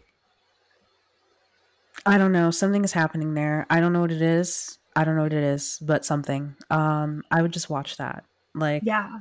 and just people who have like late Aries placements, I would probably watch Cancer and Leo risings because these are like this is like an exalted chart ruler eclipse with Leo risings and then Cancer risings into 10th house transit. So yeah, I don't know. It just feels like people rallying behind somebody, like making some big power move or something. I don't know. Yeah. Yeah. Yeah. I'm excited for it, and that's a really good point about there being no total eclipses in or total lunar eclipses until 2025. Even this year, I think it's significant that we get the Mhm, solar eclipses in Aries and Libra, and then the mhm. lunar ones in Taurus and Scorpio. Like, it just to me seems to really emphasize like the diurnal versus the nocturnal. And Exactly. so I just have a feeling like this eclipse, as well as like the other Libra Aries eclipses, they're going to be like, eclipses do bring significant events for better or worse. Mhm. Not always like super public. Like, sometimes it could really be stuff behind the scenes that we're not really seeing. I don't think that's the case for the Libra and Aries ones. I think these ones are going to be No, loud and very public. very public. I just think it's funny that literally the same day, it's like the sun moves into Taurus and squares Pluto right after that. Yeah. It's giving power grab. Yeah. Power grab. Yeah. Yeah. Yeah. And then, like, the day after that is a Mercury stations Mercury's retrograde in retrograde. Like, Taurus. it's stationing in that middle decan of Taurus as well. And so I really think that Mercury's movement in Taurus is going to be about, sort of that give take relationship. And then when it stations direct in the first decan of Taurus, I don't think it gets back towards the North Node at that point, but I think it comes pretty close. Mm-hmm. It's I think just it giving, gets. it Oh, gets, sorry. Go ahead. how close does it get? Do you know? Um, I don't know. I Okay. don't know. Like, yeah. Okay. But what I was gonna say is, because it's the station in the middle of in that middle decan, it gets close to the Uranus, but it doesn't Mm-hmm. ever perfect, and then it Yeah. doesn't. But it will once it stations direct again. But and then they perfect their conjunction on June 4th. Uh-huh. So I have a feeling that could just also just be like further like a continuation of this story around power grabs that begins this month. Yeah, I think also just I love the both agrarian but also artisan metaphors that are associated with the decans of earth signs. And I really feel like I don't know, there's something there going on. Mercury also again speaking to communication, exchange, trade, like I find that it's helpful to think of the different facets of money. So, like, Mercury itself has to do with the mercantile, the market. You're exchanging, you're trading, you're bargaining, you're negotiating. And so I think that there is an element of that in play. Um, I'm also just thinking about maybe the Sibley chart a little bit because it's the ruler of the Mm, 10th, but also the 7th going through the 6th. Sixth house can also be like just maybe the relationship between making deals with laborers because I know that the Biden administration kind of screwed the rail workers over, but I also know that a lot of people are very frustrated because while the same mistakes aren't being made during this administration as was being made during the previous, people are really feeling the pinch financially. oh, for um, sure. Yeah, inflation's it's bad. I don't, and I like as much as I'd like to say that, oh, Neptune going away from Jupiter is going to help that. I really don't think it is. Mm-mm. And I think there are going to be a lot of questions about, the work that, the government is doing to, offset that. Just because in the Sibley chart, Mercury does rule the seventh house, which has to do with other nations. I would imagine. I wonder if they're like possibly deals for manufacturing, and Mercury has to do with tech as well. And I know that it was last year that Biden signed that Chips and Science Act or something. Mm-hmm. And I feel like I'm wondering if like maybe some of the consequences of that will start to make sense around this time of year. You know? Oh, actually, I can speak on this because this is like my line of work now. But yes, Biden and like Congress and so the Chips and Science Act is there, but so is the Inflation Reduction Act and the Bipartisan Infrastructure Act. So these are three major acts that are putting something like close to like I think it's $16 trillion total into infrastructure spending that's the idea is to primarily put it behind addressing the climate crisis and really trying to move toward this electric vehicle transition. It's, I think it's a big shift overall in US policy. I've mentioned this on the pod before because not that the military industrial complex is going away, but our economy really, like our industrial policy really has revolved around a war, the military for decades and decades, and that won't stop. But this is a big, significant shift towards something that's not primarily Wait, military. what you just said. So I'm thinking, I think sometime this year in Canada, just thinking about that chart. So it's an Aries rising chart. Mercury rules vehicles because, you know, third house. And I think starting in 2023, the sale of non electric vehicles or the manufacturing of non electric vehicles in Canada is going to be banned. And so Oh. I'm wondering if maybe with different countries, depending on their, you know, their relationships, there may be some deals being made around, um, okay, like if we need to, if we're trying to do this thing that's more green, right?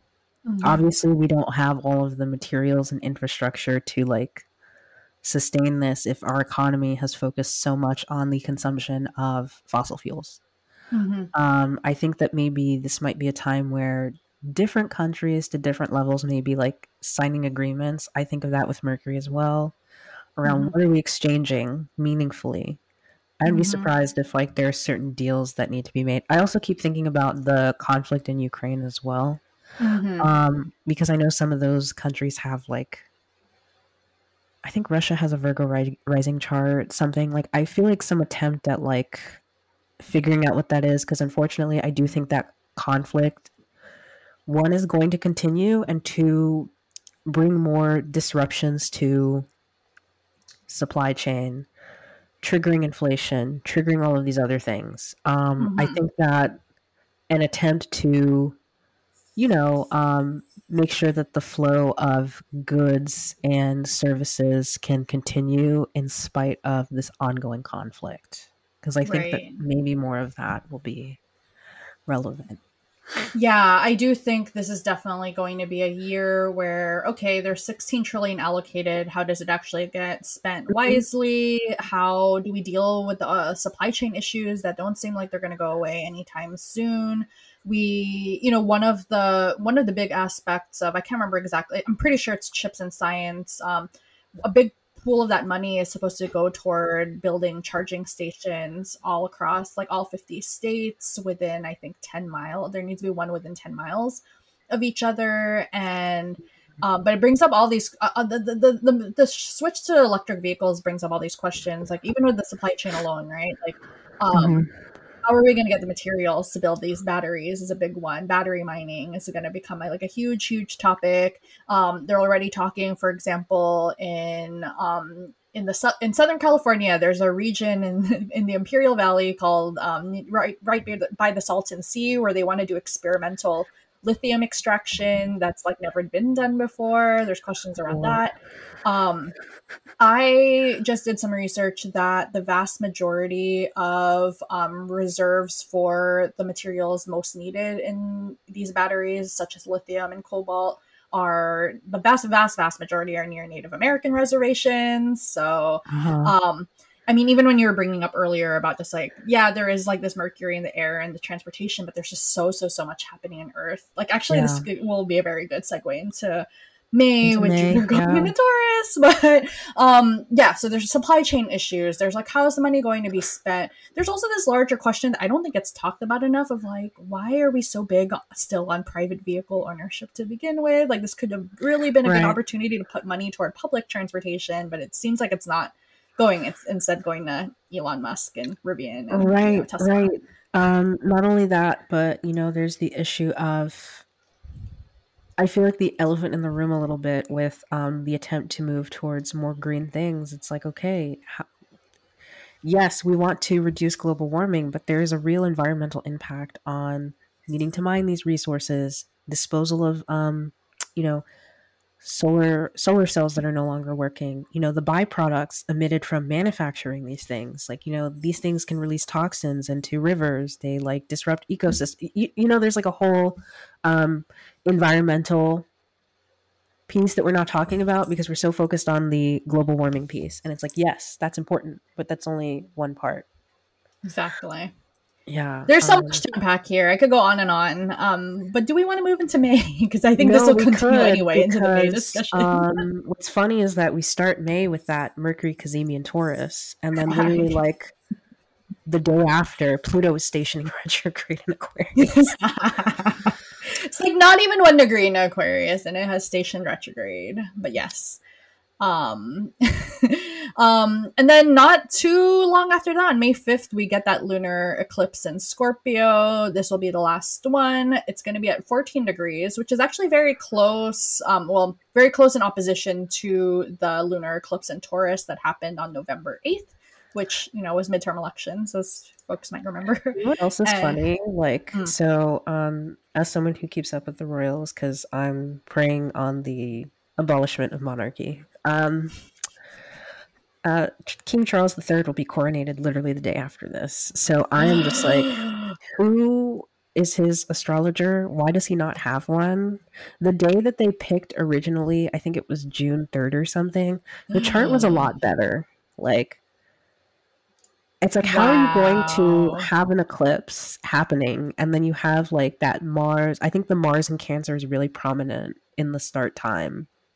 And I'm just like, okay, I think by the time the eclipse is over, the moon is already on his chart ruler in Scorpio because he's a Scorpio sun. Huh. And I just can't help but it just doesn't feel like a good omen to concretize your rulership, because the coronation chart I've found is very descriptive of, the reign and the rulership. So I just don't think it's a good time to really be crowned. I agree. It's very interesting because I wrote in my notes a little later that when the nodes will move into Libra and Aries in July, and the last time those nodes were there, Queen Elizabeth II had become the longest reigning British monarch. That was the 2014-2015 one. But then if you jump back even further to the 2004 to '06 ones, that was when Charles married Camilla, which so that was a big time for him Mm. then. I can imagine what these ones will bring if he's getting coronated, like not too long before that, like a couple months before.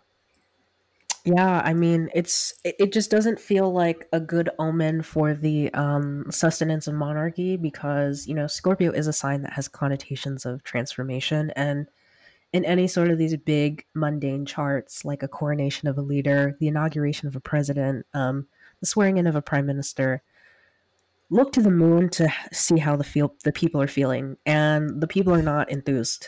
The moon is depressed in Scorpio. I mean, it speaks to the economic hardship that people in Britain as well as everywhere are probably feeling at that point. In Jesus mutual Christ. perception with Mars, like, kind of inflammatory if you ask me. Like, Yeah. Yeah, that eclipse is ruled by this Mars in fall, even though it does trine the eclipse, but yeah, it was not a wise choice as far as I elections feel go. like the Mars moon mutual reception during this eclipse is really good for people. So if people are really frustrated about something, I think it's really good for collective action to like Mm-hmm. take a stand against something that they're not happy Mm-hmm. with. Um, Mm-hmm. just thinking about a different part of the world, thinking about China as well. because, the chart for the current PRC is like a very early Aquarius rising with the moon on the ascendant. And Hmm. I was surprised to see that people were protesting because I was like, oh my goodness. And that was that Saturn Mars trine that those protests started under. And I can't help but wonder if maybe there's going to be more collective unrest. So that would put this eclipse in the 10th house of the chart. And I really think that the people may really be frustrated with the leadership. I Hmm. know that there's a lot of talk about how while like China's approach to zero COVID is not constructive for the people, it's been pretty stressful for the global economy. Them just kind of like rolling back their current restrictions at the rate that they're doing it right now. I mean, obviously things could change in 6 months. May create a lot of issues for the global supply chain. Also, like they're a huge country, and if you have like pathogens spreading at a rate that big, like it's a lot. And I could Yeah, see there being like a real stress test for Xi Jinping during this period as well. I I could just feel see like people are that. upset about like things. Yeah, people are upset. Yeah. And I think this is actually a good segue into the big transit of this month is going to be Jupiter entering In Taurus Taurus. on May 16th. Mercury stations direct in Taurus just a couple of days before. And because Pluto is now in Aquarius, and then Mars will enter Leo on May 20th, the second half of May has a lot of Mm-hmm. these hard aspects in the fixed signs. You basically get this Mercury, Mars, Jupiter, Pluto, T square going Mm-hmm. on. And but I want to make some notes on this Jupiter and Taurus. So, Jupiter and Taurus is peregrine. It had triplicity in Aries and it rules like one bound in Taurus, and then that's it. The last time we had Jupiter and Taurus was June 4th, 2011 to June 10th, 2012. And there were actually a lot of major events that happened before the Ingress while Jupiter was still in Aries. And I think a lot of this is because at the time Uranus was there, right? And Yeah. so, but when Jupiter entered Taurus, like the world's still dealing with after effects of these major events that happened while Jupiter was in Aries. This includes, for example, Japan dealing with the after effects of the tsunami and Fukushima. That had happened in March of that year. And obviously that continued for years and years on, actually. Right. A lot of important figures died during the last Jupiter in Taurus, like Kim Jong il, Steve Mm-hmm. Jobs, and then Muammar Gaddafi. Um, Trayvon Martin's murder happened during Jupiter and Taurus, which really, kicked off the Black Lives Matter movement. And then, on your points on the economy, you might remember, there were rising gas and oil prices during this time. Yeah. Okay, so what you just said, I okay, remember this will make sense when we get to the Venus retrograde point because this Jupiter being in Taurus is going to set us up for that relationship between Jupiter and Venus because they're going to be squaring each other essentially for 4 months. And boy, will it be a time. I think it will be a time. So the way I think of Jupiter's, I think of it as collective values and like collective enjoyment, not necessarily for like a pleasure sort of thing. It's more meaning driven rather than pleasure driven. Whereas Venus is more of this individual sort of what's good for me as an individual, what feels good to me versus like what's important for everybody. Mm-hmm. And I think that Jupiter being in Taurus is going to really expand that sort of seeking of individual pleasure and fulfillment as that's going to be like kind of a drive of the time, I think, especially with Uranus being there. Like, I think it's really going to change like what we value collectively. And I think there's going to be this emphasis on, stabilizing our resources, trying to get a coherent sense of, what's beautiful, what feels good, what tastes good, what can we count on to like give us these things consistently. And, it is ruling that Saturn in Pisces. So I think it's really driving home this like, how is the government, how are the societies I'm a part of, how are the communities that I'm in allowing that to happen? Yeah, Um, really good point about it ruling that Saturn in Pisces. Yeah. yeah. But Jupiter square Pluto, I mean, with Jupiter saying things about wealth and Pluto Hmm. saying thing like Pluto, disrupting, our social fabric, right? Hmm. I can't help but wonder if there are maybe I mean, I haven't been tracking like crypto and things and other commodities, but I know that there's been this push to move away from fiat currency. I know that Russia is really big on this. They're like, okay, really trying to stick it to, the current global pecking order when it comes to finances. And I like what you said about rising oil prices. And I can't help but wonder if there's going to be this kind of trying to take us back to using these sorts of natural commodities, whether it's oil, whether it's gold, whether it's something else, as like sort of that indicator of like true wealth, as opposed to, this sort of very abstract, like digital form of wealth as like currency and being this very like abstract thing. I feel like that may speak to some of this Jupiter Pluto square, especially because Jupiter's in Taurus. I think a lot on wealth is going to come up in other ways as well. Because another thing that stands out to me about this like mid to end May astrology is you'll have this Jupiter in Taurus one, and then Mhm. Mars will be in Leo one, and then Pluto will be in Aquarius one. And when you think of what those three decans have in common, I really see that dichotomy between the haves and the have-nots. Even in Mhm. Taurus one, when you look at the Rider Waite artwork, even though you obviously see really like decrepit poor people in the foreground, even though there's no other people in there, it's still implied with like the church facade right behind them that there's like there's a church authority or just like wealthier people out there, in contrast to these poor people that you see. So yeah, I do wonder what this period especially, but Jupiter and Taurus in general, will bring around just the growing wealth disparities in the US especially, but globally too. No, literally everywhere. And like Mars just kind of describing maybe like anger on a personal level, collective level, and maybe the attempt to, because Mars and Uranus have this in common. They like to disrupt things. They Mhm. really like to disrupt things. And so I feel like there's this emphasis again on the fire signs of the visibility. And I feel like there may be some people really trying to get people to read between the lines when it comes to, haves and have nots. But I can also see it as just because Jupiter is the apex of that T square. Mhm. People who have resources and wealth, like, I mean, I don't want this to sound very like conspiracy theorist because you have Pluto, which is like threatening that sort of social fabric that we have, right?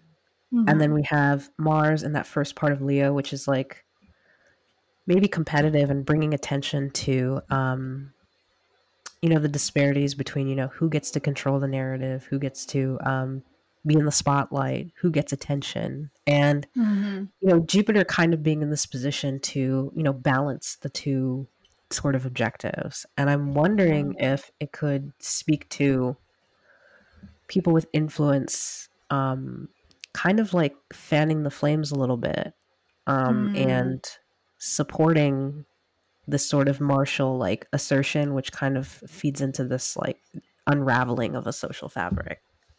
Yeah, I also want to point out that the Arab Spring was taking place the last time Jupiter was in Taurus, and what people now like say is like the big event that had sparked the Arab Spring. It actually I think happened while Jupiter was in Aries, but it was a Tunisian street merchant who self-immolated himself after just constantly being brutalized by the police around being able to do his business. And so there's wealth there's wealth disparities involved there. There's police brutality, and And that Arab Spring continued into Jupiter and Taurus. I think what Jupiter, or what the Arab Spring is also really well known for is just the use of Twitter to be able to Mhm. organize. Um, and so I'm looking back at that time, and I believe Jupiter was in Libra, or Jupiter, Saturn was in Libra during that time. Mhm. So I'm very Yeah. curious to see what Saturn and Pisces will bring when it comes to, yeah, people just kind of being fed up and angry and perhaps like organizing. Yeah, especially this is interesting to think about because once Venus, I mean this could also segue us into I think June, I believe, Yeah. because Venus will move into Leo within the first week of June, and like Venus is trying to catch up with Mars. And they Mhm. don't quite connect. And I think that's a very interesting symbolic phenomenon to really think about when you think about the relationship between those two planets. But I think Oh we should start with yes. the Jupiter conjunct the North Node while all of this is going on, because I think that that's kind of loud. I think it's very loud. Jupiter has not conjoined the North Node since June 2016. That happened in Virgo at 16 degrees. On the literal exact day of this conjunction in 2016, the UK had left the EU, and David Cameron stepped down as prime minister the next day. Oh my So, and god. then Jupiter hasn't conjoined the North Node in Taurus since May 1929. That was at 21 degrees, and that coincides with the rise of fascism in Europe. There was, the Nazi Party had already been rising. Mussolini had gotten elected as prime minister of Italy at around that time. Also, some random story about Al Capone happened on the exact day of that conjunction, where this ended up being immortalized in a lot of Mhm. like what do you call it, mob movies after the fact. But he ended up like beating to death three people that he had hired to pull off I think a St. Valentine's Day massacre is what I remember. But anyway, he accused them of turning on him, and the way he had done it was he threw a party because he was like, "Oh, I really want to celebrate you all," and then everyone came, and then he was like, he took a baseball bat and like beat all three of them to death. Oh my god. Like, No, to me, it just, I mean, that's probably the worst like possible manifestation of a Jupiter in the North Node, but right, it is very he loud. like he like ate up all his friends and like Yeah. yeah. Wow. I also think that the example with David Cameron is a bit funny. I mean, with Jupiter like representing, sort of that like authority figure who maybe isn't like is the leader, but like isn't like the leader. So like I think of the UK, while yes, the prime minister is like a figurehead who's like the legislative head. He's not the like official head of state on paper, right? Um, that's the monarch, right? And that's really interesting. It just feels like some sort of like maybe some alliance will be forged or consolidated at the expense of like eating up other ones. Like that's what those like stories seem to suggest. Because I mean, Brexit happening was like, Yeah. okay, we're like leaving this friendship because we want more resources for ourselves. And that's pretty funny because Jupiter was busted in Virgo. So it's like, okay, friendship over. Friendship over. I want my own resources, you know? Yeah. Yeah, Jupiter won't be as busted in Taurus, but still, it's also not dignified either. Yeah. So that's how we start off June. Um, and then we get this Venus in Leo that you had already mentioned, and that's on June 5th. And we'll go into this later, but Venus will eventually station retrograde in the next month. But yeah, Yeah. But the this is the first thing beginning. she does is oppose Pluto. Yeah. And um so Venus Pluto aspects, I know everybody's like, Venus Pluto is so sexy. No, it's not. I think we had to learn that the hard way during that Venus Pluto conjunction after Venus went direct and she was like with Mars as well. Like Yeah.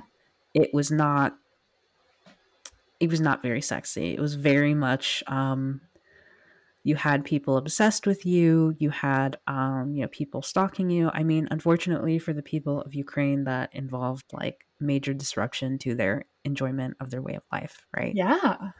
Yeah. um I feel like Venus being opposed to Leo, I think that again, Venus is going to represent that sort of prioritization of self over other, especially because it's in Leo. Like, Yeah. and I'd imagine that collectively people are really focused on getting what's theirs. Mm. And And even if, demanding attention for it. Like, yes, yeah. oh my God. And then like, because like it won't square Jupiter just yet, but something that I've thought about, I don't know about you, but like with the Jupiter Venus like aspects, I just think there's this potential for opulence. Yeah.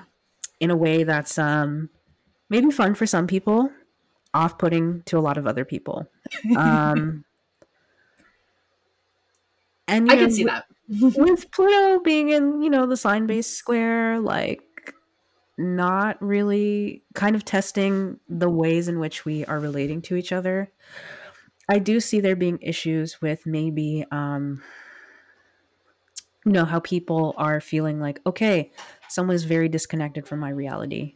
And how do I feel about them making decisions? I really think about the Jupiter piece as well, because Jupiter is answering to Venus, right?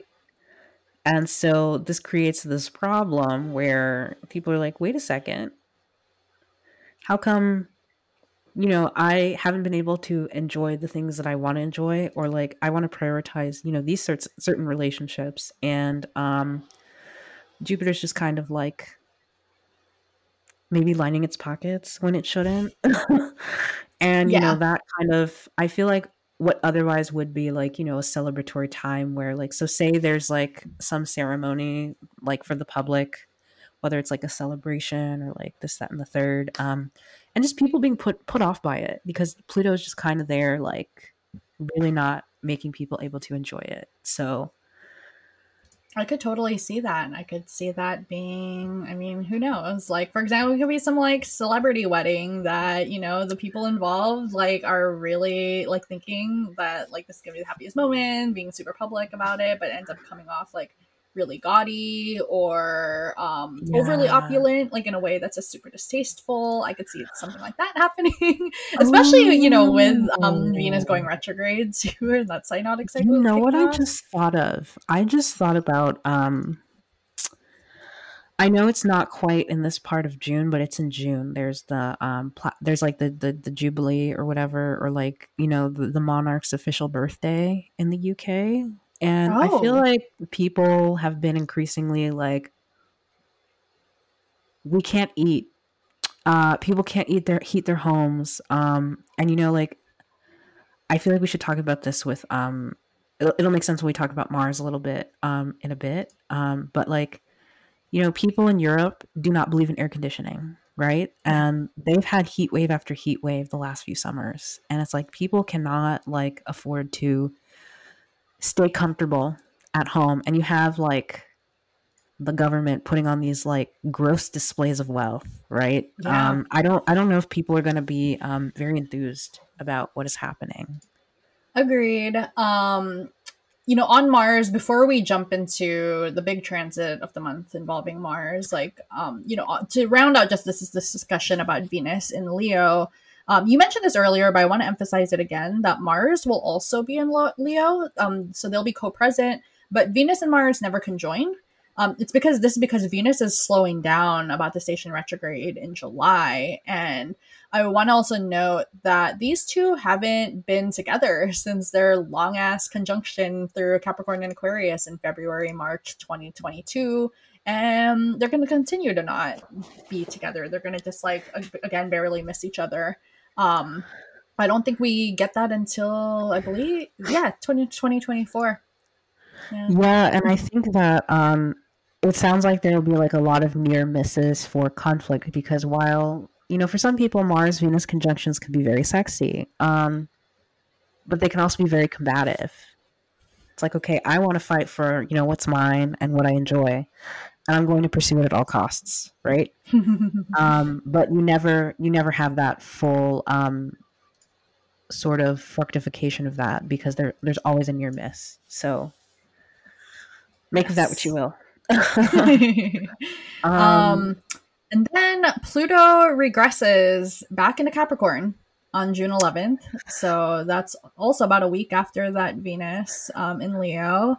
Um, about a few days after that, Saturn stations retrograde. It will not go back into Aquarius. It's gonna stay in mm-mm. Pisces. So just So this pocket is interesting for a couple of reasons. So Saturn is spending a lot of time in that first decan of Pisces, which is its own decan. And I think a lot about, as someone who has their ascendant there, you yeah. know, that whole things are saturated. I feel like I've gotten all I could possibly get out of a situation, and maybe I need to go do something else. It's not like necessarily for the sake of moving to greener pastures. It's like looking for a deeper sense of meaning. And, usually benefits come from doing that, right? I feel like there's going to be this review where, maybe in those Aquarius, Capricorn parts of our lives, we're making this review. And I think it's ironic that literally like a week after Pluto moves back into Capricorn, which, with the threat of the disruption of a lot of our social institutions, we're really re-examining the money trail, right? Because it's back in that last decan of Capricorn. And I think it's funny that a lot of this is happening after that Venus square Jupiter aspect, which I said a lot of people are not really enthused about how money is being used. It's like, how does this benefit society? And people just kind of like questioning, like, is society as it's structured working? Going back to that following the money trail. And I think Saturn, like, just forcing people to, really rethink their relationship to these things. And I can't help but remember what you were saying about, unfortunately, with, Jupiter in Taurus with the North Node, especially, like, people turning to some of these, like, problematic ideologies, right? Because it's coming from Yeah. a place of, satiety. It's like one of those things where it's like, it's not a good idea to go grocery shopping when you're hungry, because you make all these decisions that are not great, right? Yeah. That's such a So, good comparison. Oh my god. yeah, It's like, perfect for Taurus too. Perfect literally. Taurus analogy. Yeah. But yeah, it just feels kind of like the midsummer will kind of, instead of like well, not midsummer, it's like late spring, early summer. Like we're starting summer with that energy, and we haven't even gotten to real summer yet. Like, and we're already having these sorts of crises. So we round out this month with a Mars Uranus square on June 26th.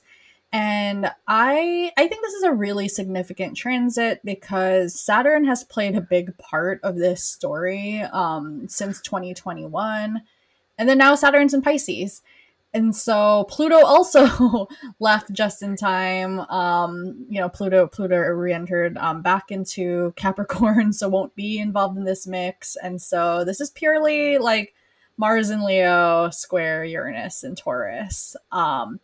The last time we had the Leo Mars Uranus square was in July 2021, and um, I was telling Mo this, but I think one of the most significant, or actually, sorry, and I also want to point out that in July we had that Leo Mars Uranus square, but Saturn was there, or Saturn was in Aquarius in this T square.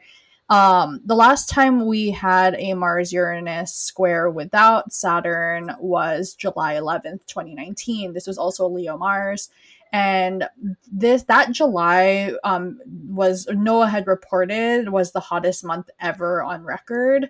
And then that record was exceeded again in July 2021 during that last Leo Mars Uranus square. And so I worry about July 2023 because the pattern repeats, then we really could get another record breaking hot July. I know we're technically talking about June, but this is end of June, right? So Mm-hmm. yeah, I do worry about the temperatures this summer.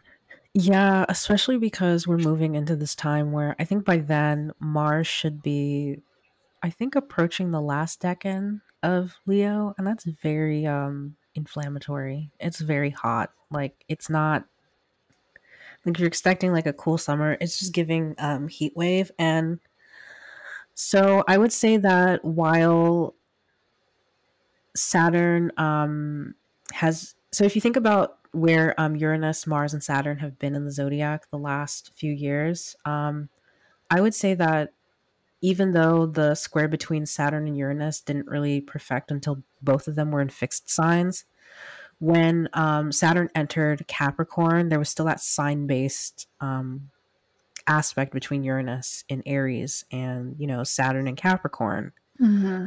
I can't help but wonder if now that Saturn has moved on and is not going to have that sort of relationship with either of those planets for quite some time, if, some of this heat that we may experience will be unchecked. Something else that I thought about was, this past summer, during that Mars conjunct Uranus but square Saturn, I remember in California there was like this notice to shut off AC because it was so hot there that they're like, hey, the power grid cannot withstand all of you using air conditioning. Like, and people need to shut off their AC. And I can't help but wonder if there's going to be something like very similar, except like with Saturn not being able to maybe enforce some rules and structure around that, it just being a very intense experience for a lot of people.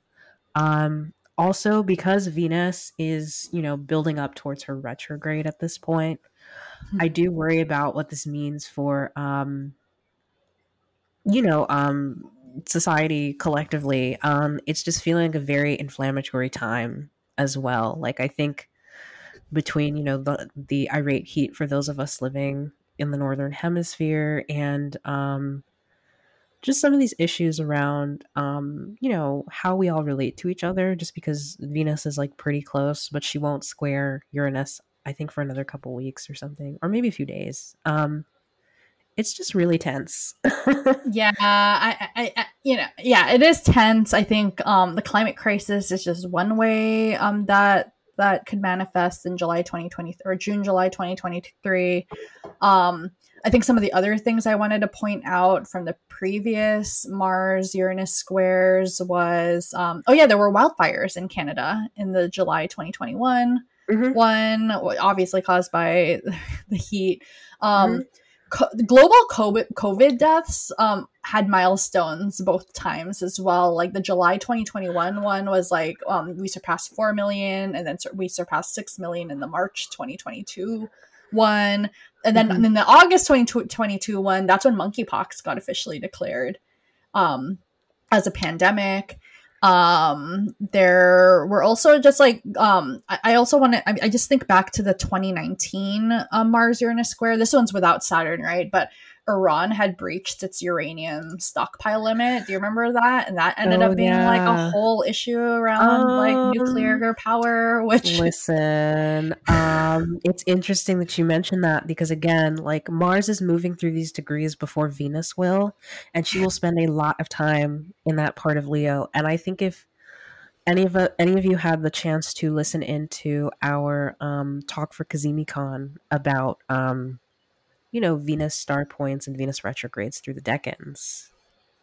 There was a lot of stuff in, 2015 in particular around Iran and its nuclear program, so to speak. So I think it's interesting that Mars and Uranus will get to this point where that may start to become more of a flashpoint, especially like if you've been following the news lately. I saw maybe a couple of days ago, there was this report that came out that Russia and Iran are building this unprecedented alliance, and that being problematic on several fronts. So just watch that space, I think. So yeah, I think this is a good segue into July. I think so too. So July, Venus retrograde, as you said, really is the main attraction this month. It stations retrograde again at the Energetic degree. There's a lot of that this year, but it's going to be at 29 degrees Leo. Venus was last retrograde in Leo in August 2015, though that station happened in Virgo first on July 25th. And then it like moved into Leo. Back then, I think it's interesting to note that Venus was squaring Saturn and trining Uranus, but now it'll be squaring Uranus and will be in aversion to Saturn. In both times, Jupiter was in fixed signs. So in the 2015 one, Jupiter was in Leo too. Now it'll be in Taurus. On a personal note, I'm excited about this. I got married right before the last Venus retrograde in Leo in 2015. I love that. That's, I think, all the stuff you've said on the more mundane level. I think it'll be very like a much more interesting kind of perhaps messy, heated time. So Yeah, just like looking at different things that were going on, like there was a lot of, I mean, I feel something that I worry about with Venus retrograde in Leo, because I remember going back to some of the ones like in 2007, in the 90s, and there was a lot of stuff and tension going on in Eastern Europe, mm-hmm. Mm-hmm. especially around, the sovereignty of nations that, were part of the former like Yugoslav Republic, as well as, former nations of, the Soviet Union. It's like, okay, how do you organize these people who are all like just different ethno-religious groups living in these countries and like maybe having these complicated relationships with one another? And I can't help but wonder if, some of these events, especially like with Mars going through there first and then Venus going there after, like it seems like the Venus retrograde in that part of the zodiac is really tied into some of the regional conflict in that part of the world. And so I just worry that like, and I don't know if anybody's been like following the news, especially with the World Cup, like Mm-hmm.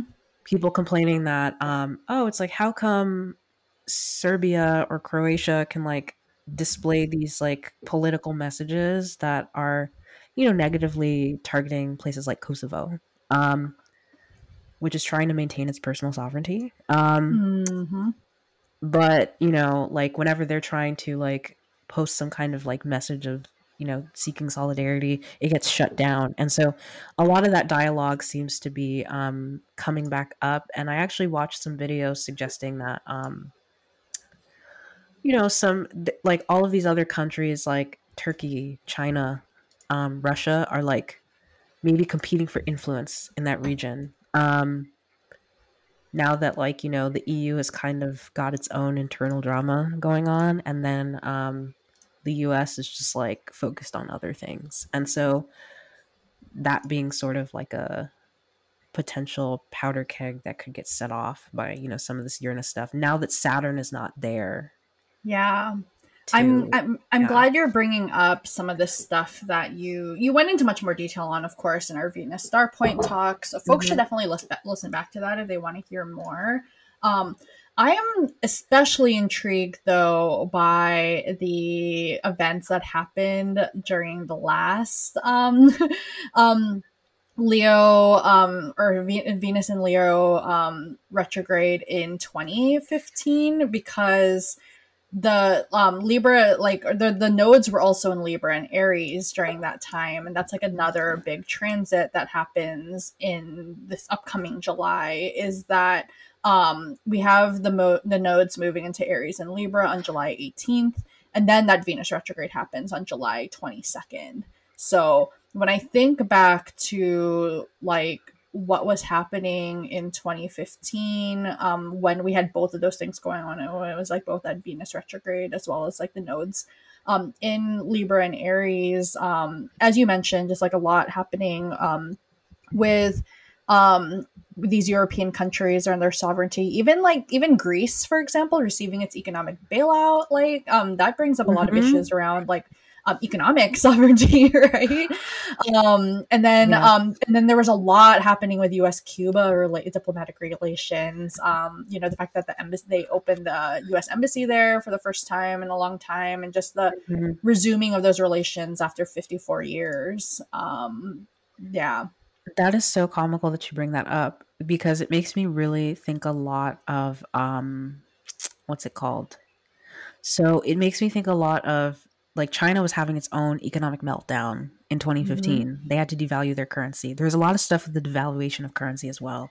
And it comes back to this thing that will probably make more sense, when Pluto goes back into Aquarius. But remember we were saying about, Jupiter in Taurus maybe like getting us to rethink our relationship to wealth and like what that's tied to. And, because Uranus is there, I can't help but wonder if there's going to be this really hard look at, okay, how useful is defining wealth or value or the prices of commodities in relation to, our belief in the strength of a particular government. I think that that is going to be questioned a lot, especially because it's like Venus is squaring Uranus during this time.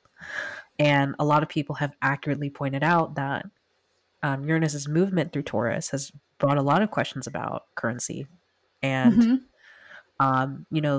the things we assign value to and how stable those are. And I mean, with all of the talk about recession, if you look back at the Venus retrograde in Leo in 2007, that was when the first signs of the housing bubble falling apart Mm. really collapsed and, led into, the financial crisis of 2008. And I can't help but wonder if that's when the shoe is going to drop on recession type stuff. Yeah. So I Whew.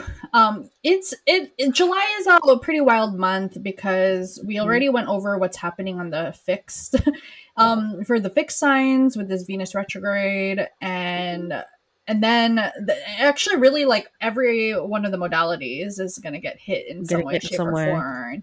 form. But yeah, we talked about the Venus retrograde. Now let's talk a little bit more about this nodal shift into Aries and Libra that is going to take place until January 29, 2025. So, the nodes return to the same axis every 9 years, but it's every 18 years where it's like that full nodal return. So, Mm-hmm. 18 years ago was when the last time we had the North Node in Aries. Mm-hmm. Um, 9 years ago is the last time we had the North Node in Libra.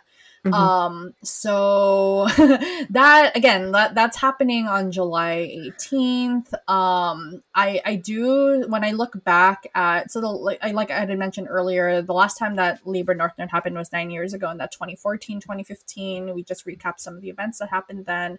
But the last time the North Node was in Aries was from November 2004 through June 2006. And I also think there's some similarities during that time, especially around like diplomatic relations. Kind of freaks me out that nuclear weapons also came up during that time. This one was around North Korea claiming that they had nuclear weapons and then eventually like agreeing that they will stop if they get some forms of aid. Right. We also had yeah, like I had said in earlier, and I do think it's worth mentioning again, that YouTube and Twitter started during the last time the North Node was in Aries. Oh, you know what happened? Yeah. So I think this is around the time when Facebook was expanding as well. Mm-hmm. They were expanding to other campuses during this Yeah. period, and they When weren't did public yet. when did they go public again? When it was like anyone outside of college could join? I can't remember if it was 2000. I feel like it was right after this they went public. So when the nodes moved into Virgo Pisces, I think. But yeah, no, this is when they were expanding to other campuses. Yeah. I am gonna look this up real quick because I'm very curious if it was while this is still happening. But yeah, I really don't remember off the top of my head. But yes, I mean, nonetheless, Facebook was definitely rising up during this time. But so are Twitter and YouTube. Um, so as we were saying earlier, I wouldn't be surprised if this leads to either completely new social media networks or just completely whole different ways of connecting that like I can't even really envision right now.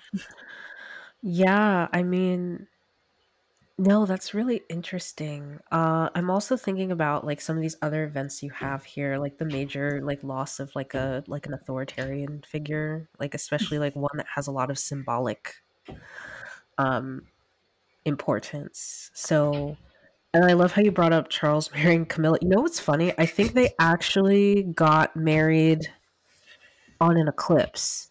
Oh God! I Of can't. I think course, these royals.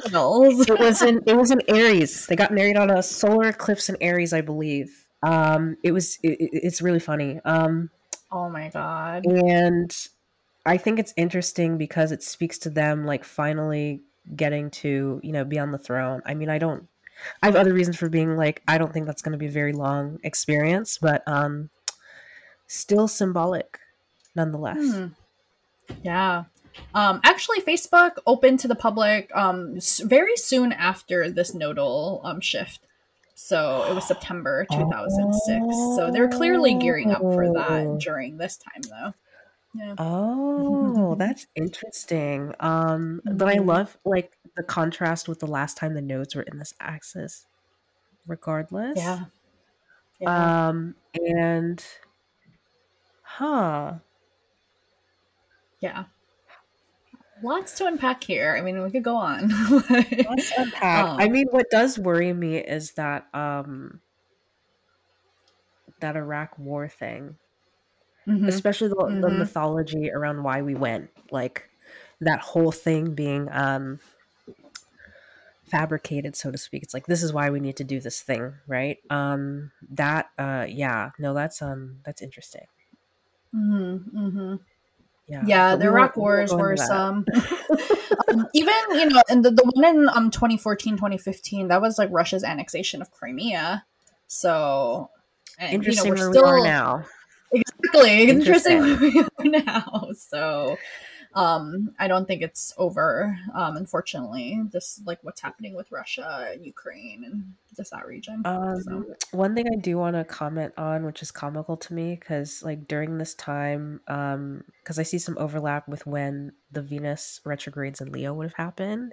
mhm. And the last time we had that, the then president, sorry, not president, Prime Minister of Canada, Stephen Harper, triggered an election, which resulted in Justin Trudeau becoming Prime Minister. And so Oh my god. I am really curious to see what's going to happen there because, I mean, we're not due for an election unless he triggers a snap one because we already had one in 2021.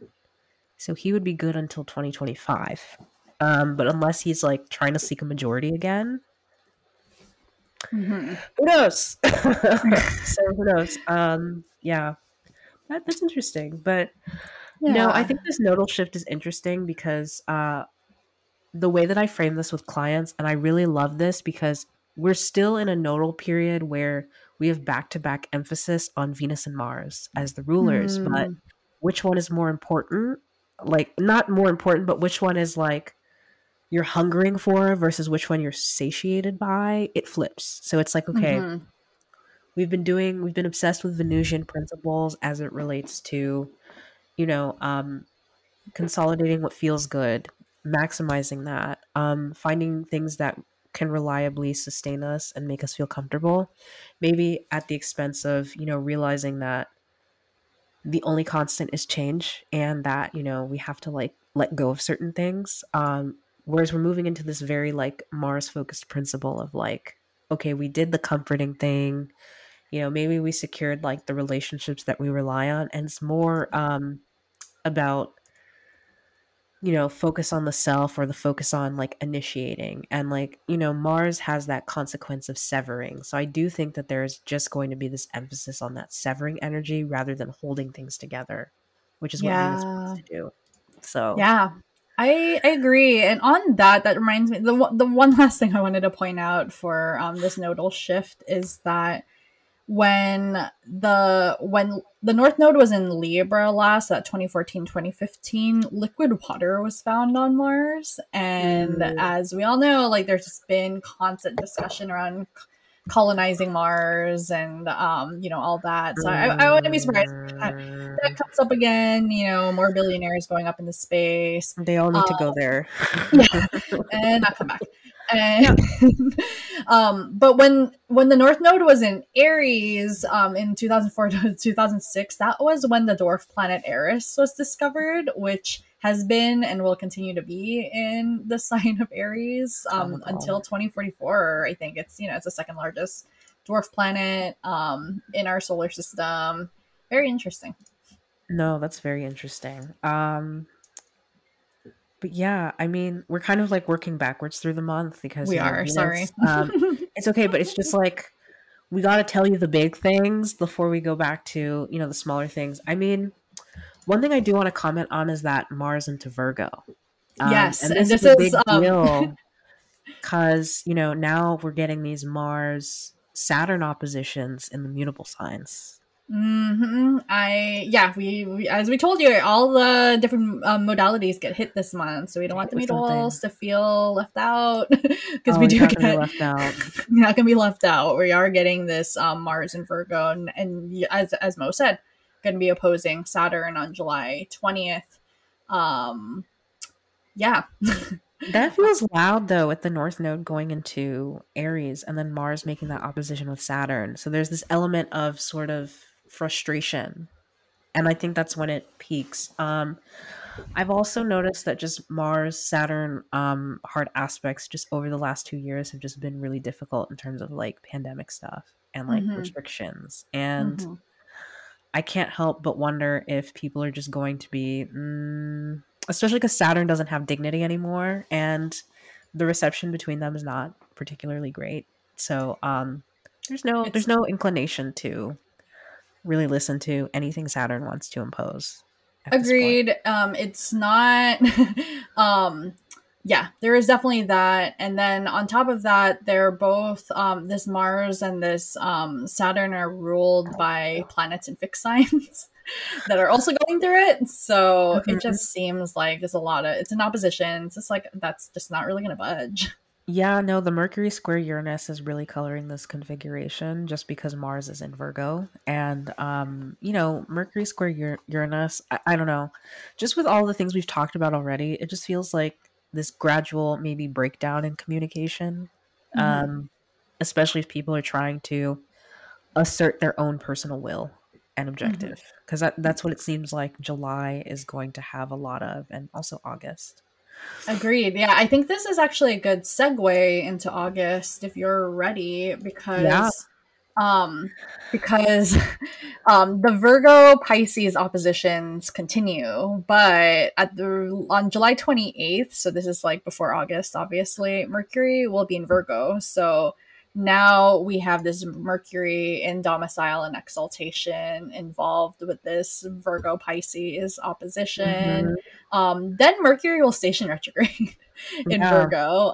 Pretty close to Mars too. So it's I don't know. I feel like Mercury, like the last like week of July through much of August, is not really great for communication, because on the one hand, like, you know, as we're building up to Mercury moving into Virgo, like I feel like Mercury squaring Uranus and then conjoining Venus after its stations is like kind of loud, because it's like maybe this breakdown of communication happens, and then Mercury's just kind of, I feel like Mercury's kind of a trickster planet and kind of likes to, you know, start things. And so I just feel like Mercury's like pouring gasoline all over Venus and is like, hey, have at it. And then goes into Virgo, where it's like, thinks it has to not deal with consequences, but because it's on axis to the malefics at the beginning of August, I think there will be like a recognition for why Mercury did those things, but maybe. Sorry. But does it get enclosed by the malefics? I think it does. No, it does. It definitely does. I think I just can't remember when that's happening. I actually want to look at that. It for sure gets enclosed by the malefics. Like, because it's August 1 where Mercury opposes Saturn. Let me pull this chart up real quick. I gotta know.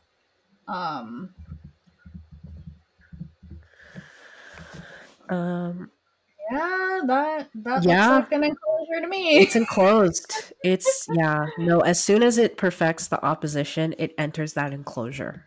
Yeah. Jupiter doesn't even like supersede because Jupiter is kind of like right outside like that trine to Yeah, Mars. yeah. And you know, Jupiter trines tend to be nice, but I almost feel like this one's just gonna increase like the bullshit. Yeah, I mean, because if we want to be technical, like right after this, I think Jupiter does like enter that. So Jupiter will break up the enclosure at times, like, but as soon as Mercury moves out, it means Jupiter is enclosed. I mean, it's by trine, so and sextile, so it's not nearly as tense as it could be, but like it's still not a pleasant experience for Jupiter because you're trying to reconcile the unstoppable force and the immovable object. I mean, they're not as rigid in their unstoppable nature, but because they're mutable and not fixed. So there's room to maneuver, I think, more so than when we had these configurations in 2022 and 2021. But it's still not going to be, especially because the dignity of a lot of these planets is not that great, to be honest. It just feels Mm-hmm. like really trying to move things. Also, because a lot of these things are in water and earth signs, there can be Yeah. this slowness to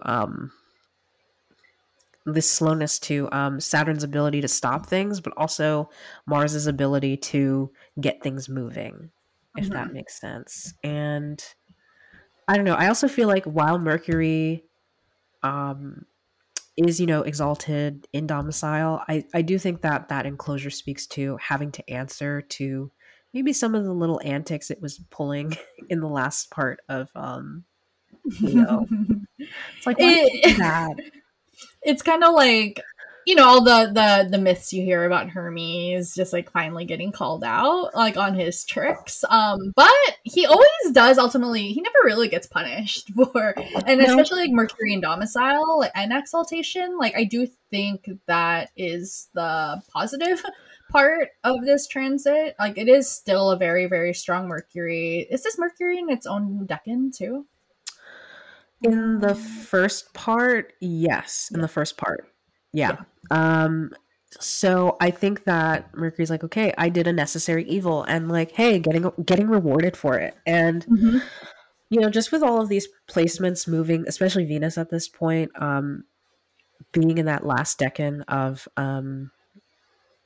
Leo, also squaring, you know, Uranus in that last decan of Taurus.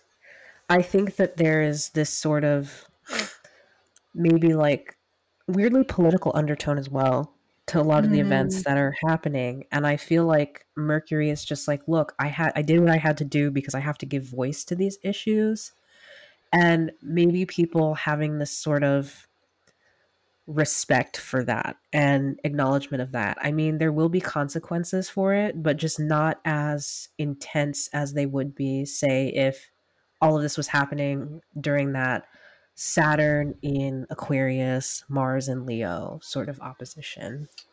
Agreed. Agreed. Um, on August 13, we get that Venus Cazimi in Right after Leo. the Venus Uranus square, Yeah. which again, I really feel like because Uranus is answering to Venus, there's this need to reevaluate what's going on in the Taurus part of our lives, maybe reevaluating our connection to resources and the value we put in them and how that's honoring how we want to express ourselves, like for sure. And that speaking to that Kazemi is like pretty loud.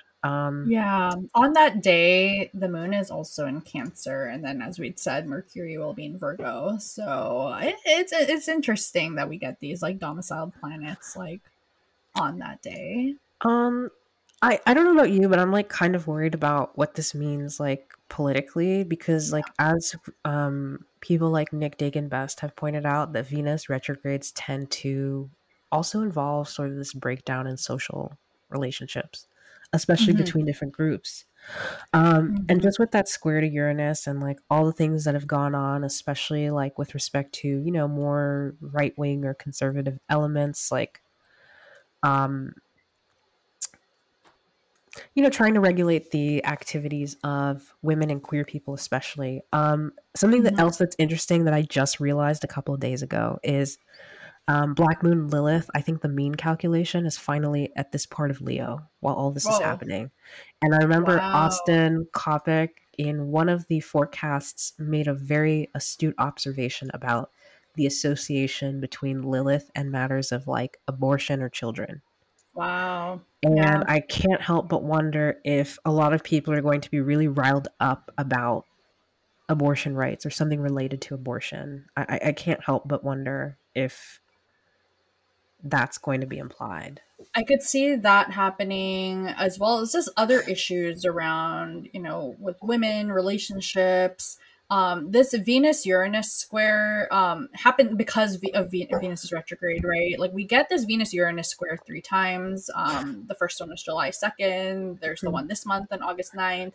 And then there's going to be a third one on September 29th. And when, when like, yeah, we like the Venus, like a Leo Venus Uranus square isn't uncommon. Like we've had these like every year since Uranus entered Taurus in 2018. But what makes this one different is one, it happens 3 times. Two, Saturn's gone. We haven't had like a Saturn free Venus Uranus square since September 2020. And so I looked back at what happened during that time, and um one, like the Kardashians announced the end of Keeping Up with the Kardashians, or that it was going to end in the following year. As we know now, they ended up with a new show. Kim K also talked publicly about why she reconciled with Kanye, which we also know where that's at now. Did not work out. Yeah. Did not work out. Johnny Depp got his defamation lawsuit against Amber Heard postponed during that time because of the pandemic.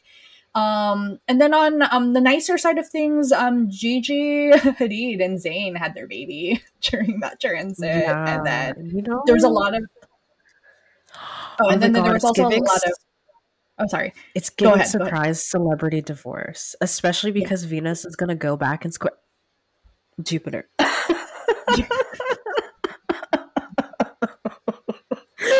Oh my god, you cannot make this up. Yeah. I love it. Wait, this is all so close to the new moon in Leo too. Oh my god, like look at that. Yeah, there's a lot. There's just also the Sun square Uranus, Mars trine Uranus. Like that's all happening on that week. Lord, I mean, yeah, it's just giving like maybe someone makes that big like maybe controversial decision around like, relationships, seeking pleasure. I mean, if people are like staging some sort of massive like political action because, people are trying to restrict the rights of women and queer people, I wouldn't be surprised if a lot of that stuff is happening and people are just really loud and like fed up with having to put up with these things. And so I don't know, it's just really loud. I also, something that I think about a lot is as well, I know there are all these calls for like the royals to strip Meghan and Harry of their titles. Oh yeah. And I can't help but wonder, let's see, just because of the stuff it's hitting in Harry's chart, like it hits his moon, and I don't think it's like, but this is just after Meghan's solar return. I can't help but wonder if maybe there's something related to that. Something else I could also see is like people just being fed up with like people in authority in general. People in authority in general, and so just them being in a position to rethink their relationship to those people and who they want to like rally behind, so to speak. I do worry that this also has connotations of certain people with fascistic or nationalistic tendencies to get get a lot more airtime than they should. So I could see something like that. Did anything happen with them during the last Venus retrograde? Sorry, I mean, they weren't even together at that point. They weren't together at that point. 2015. I'd have to like look at what he was doing, but I know it was in 2015 he left the army and he No, he like sorry, I meant the one in Capricorn, like the last like one we just had in December. um I'm trying to think. Like Yeah. I can't remember like if anything happened with them per se. I don't not that I know of. I guess I'm just Um curious because, as Venus entered Capricorn recently, right? Now this Netflix documentary had gotten I mean, it's released. I feel like whatever's happening in Capricorn is loud because it's his first house and I remember it was uh, not too long after the I think it was either the Cancer eclipse or no, it was the Capricorn eclipse where Jupiter was because that was like all right on his ascendant. Like they decided to leave not too long after that. Um and I yeah. remember that being really I think that was also around Saturn Pluto time as well. Like that's when they decided to, break away from the firm and that being like a really big deal. I mean, I wouldn't be surprised if that's also another it's also another thing that comes up. I really wouldn't be surprised. Yeah. Um Wow. really funny. But regardless, I think after we get all these major hits in Leo, it's like all the emphasis seems to go to whatever's going on in Virgo, right? Yes. Yes, because we on August 23rd we get this Mercury in Virgo stationing retrograde. So it's continuing these retrogrades in the Earth triplicity. And yeah, by this point there will be so it's Mercury retrograde in Virgo. We also have the sun, and Move into then Virgo. yeah, the sun moves into Virgo, and then do we still have Mars? Yes, Mars we is still have still there, Mars opposing Neptune, opposing literally the Neptune. same day. Like, Yeah, so yeah. I feel like if you're really trying to like be on your grind in the Virgo part of your life, because I find Mars and Virgo is very meticulous about, creating different systems. So I feel like if you were really inspired after Mars's time in Leo to like get some systems going in your life, I think that'll go pretty well for the most part. I mean, Saturn will bring some kind of like obstacle or delay, but I think the first part of Mercury being in Virgo could be constructive for that because it's Hmm. got this very diagnostic, dissecting. I think of dissection a lot with respect to Mars and Mercury, but like I feel like a lot of that screeches to a halt a little bit because Mars will oppose Neptune and then Mercury goes retrograde, which is not fun for trying to get things trudging along. And then Mars, just a few days after it opposes Neptune, will be in Libra in its detriment. So it So really slows down and you go from trying your best to make things happen on your own to realizing you kind of have to depend on other people and that being a very stressful experience. yeah. Um, I think that's all I had to say about August. Do you want to move into September? I mean, I will note that Uranus goes retrograde Oh while yeah.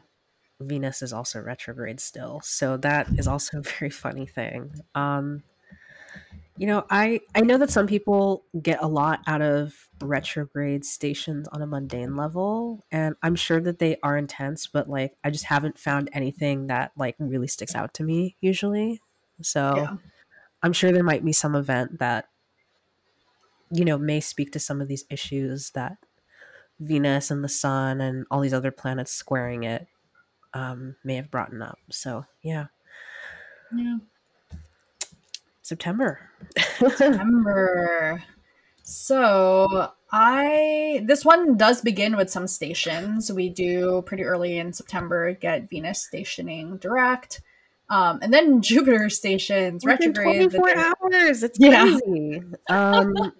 That is really loud to me because they will have just like literally squared each other like a week before.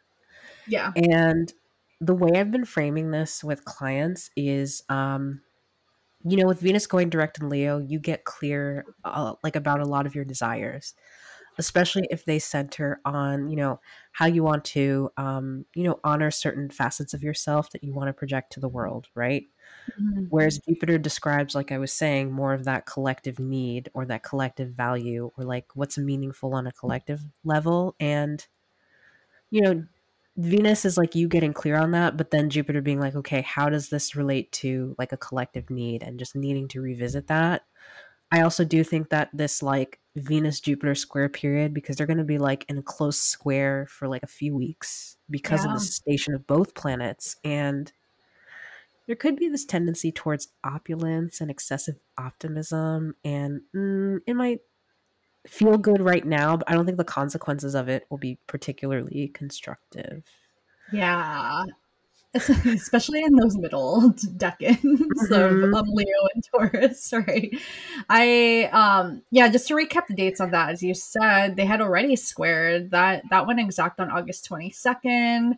And then when these stations happened, they're already within 3 degrees of each other. And Mm-hmm. then that square goes exact again on September 29th. So this is a very longer than usual transit for these two. Yeah, and I mean, I find that like no offense to earth and fire signs, because the dry quality of those signs, they're not as concerned with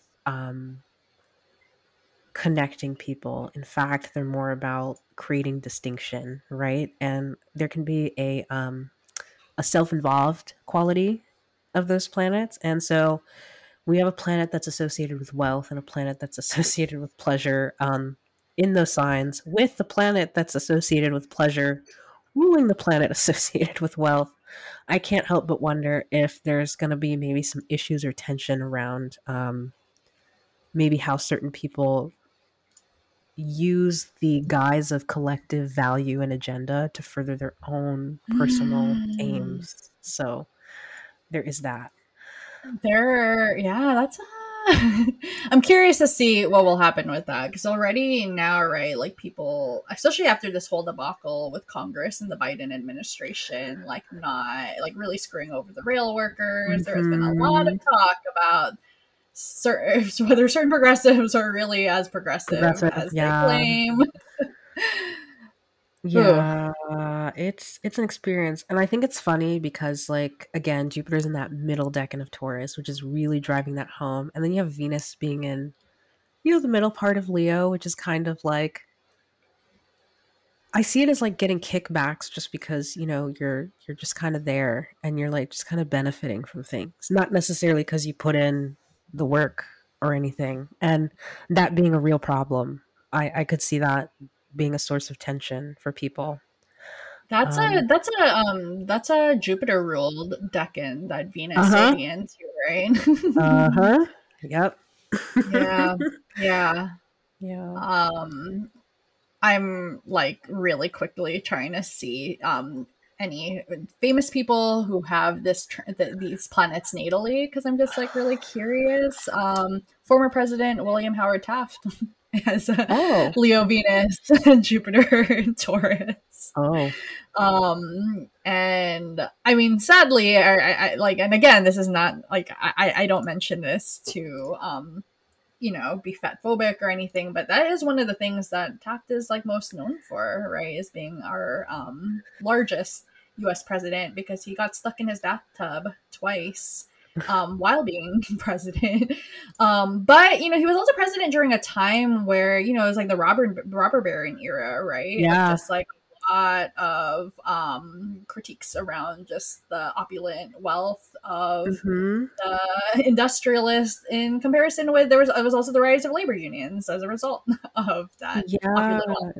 It's also interesting because, different governments were probably, secretly in bed with these or like corporate people so that they could maintain their wealth. But I could also see it being a time, because something that I worry about, especially, I mean, Pluto is not in Aquarius at this point, but I think this will increasingly become a question. Like, there's been a lot of questions about the utility of, our government, right? Can we really rely on them to take care of us? And I know that one justification during this age of, having people who are mega rich is that a lot of them do give back, right?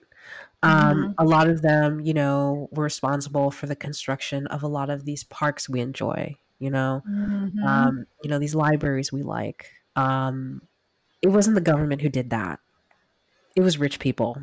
And unfortunately, with a lot of questions about democracy and if it's useful and who is it serving. I do fear that maybe this configuration could lead to maybe that justification of having that ultra wealthy class, especially if they are in a position to,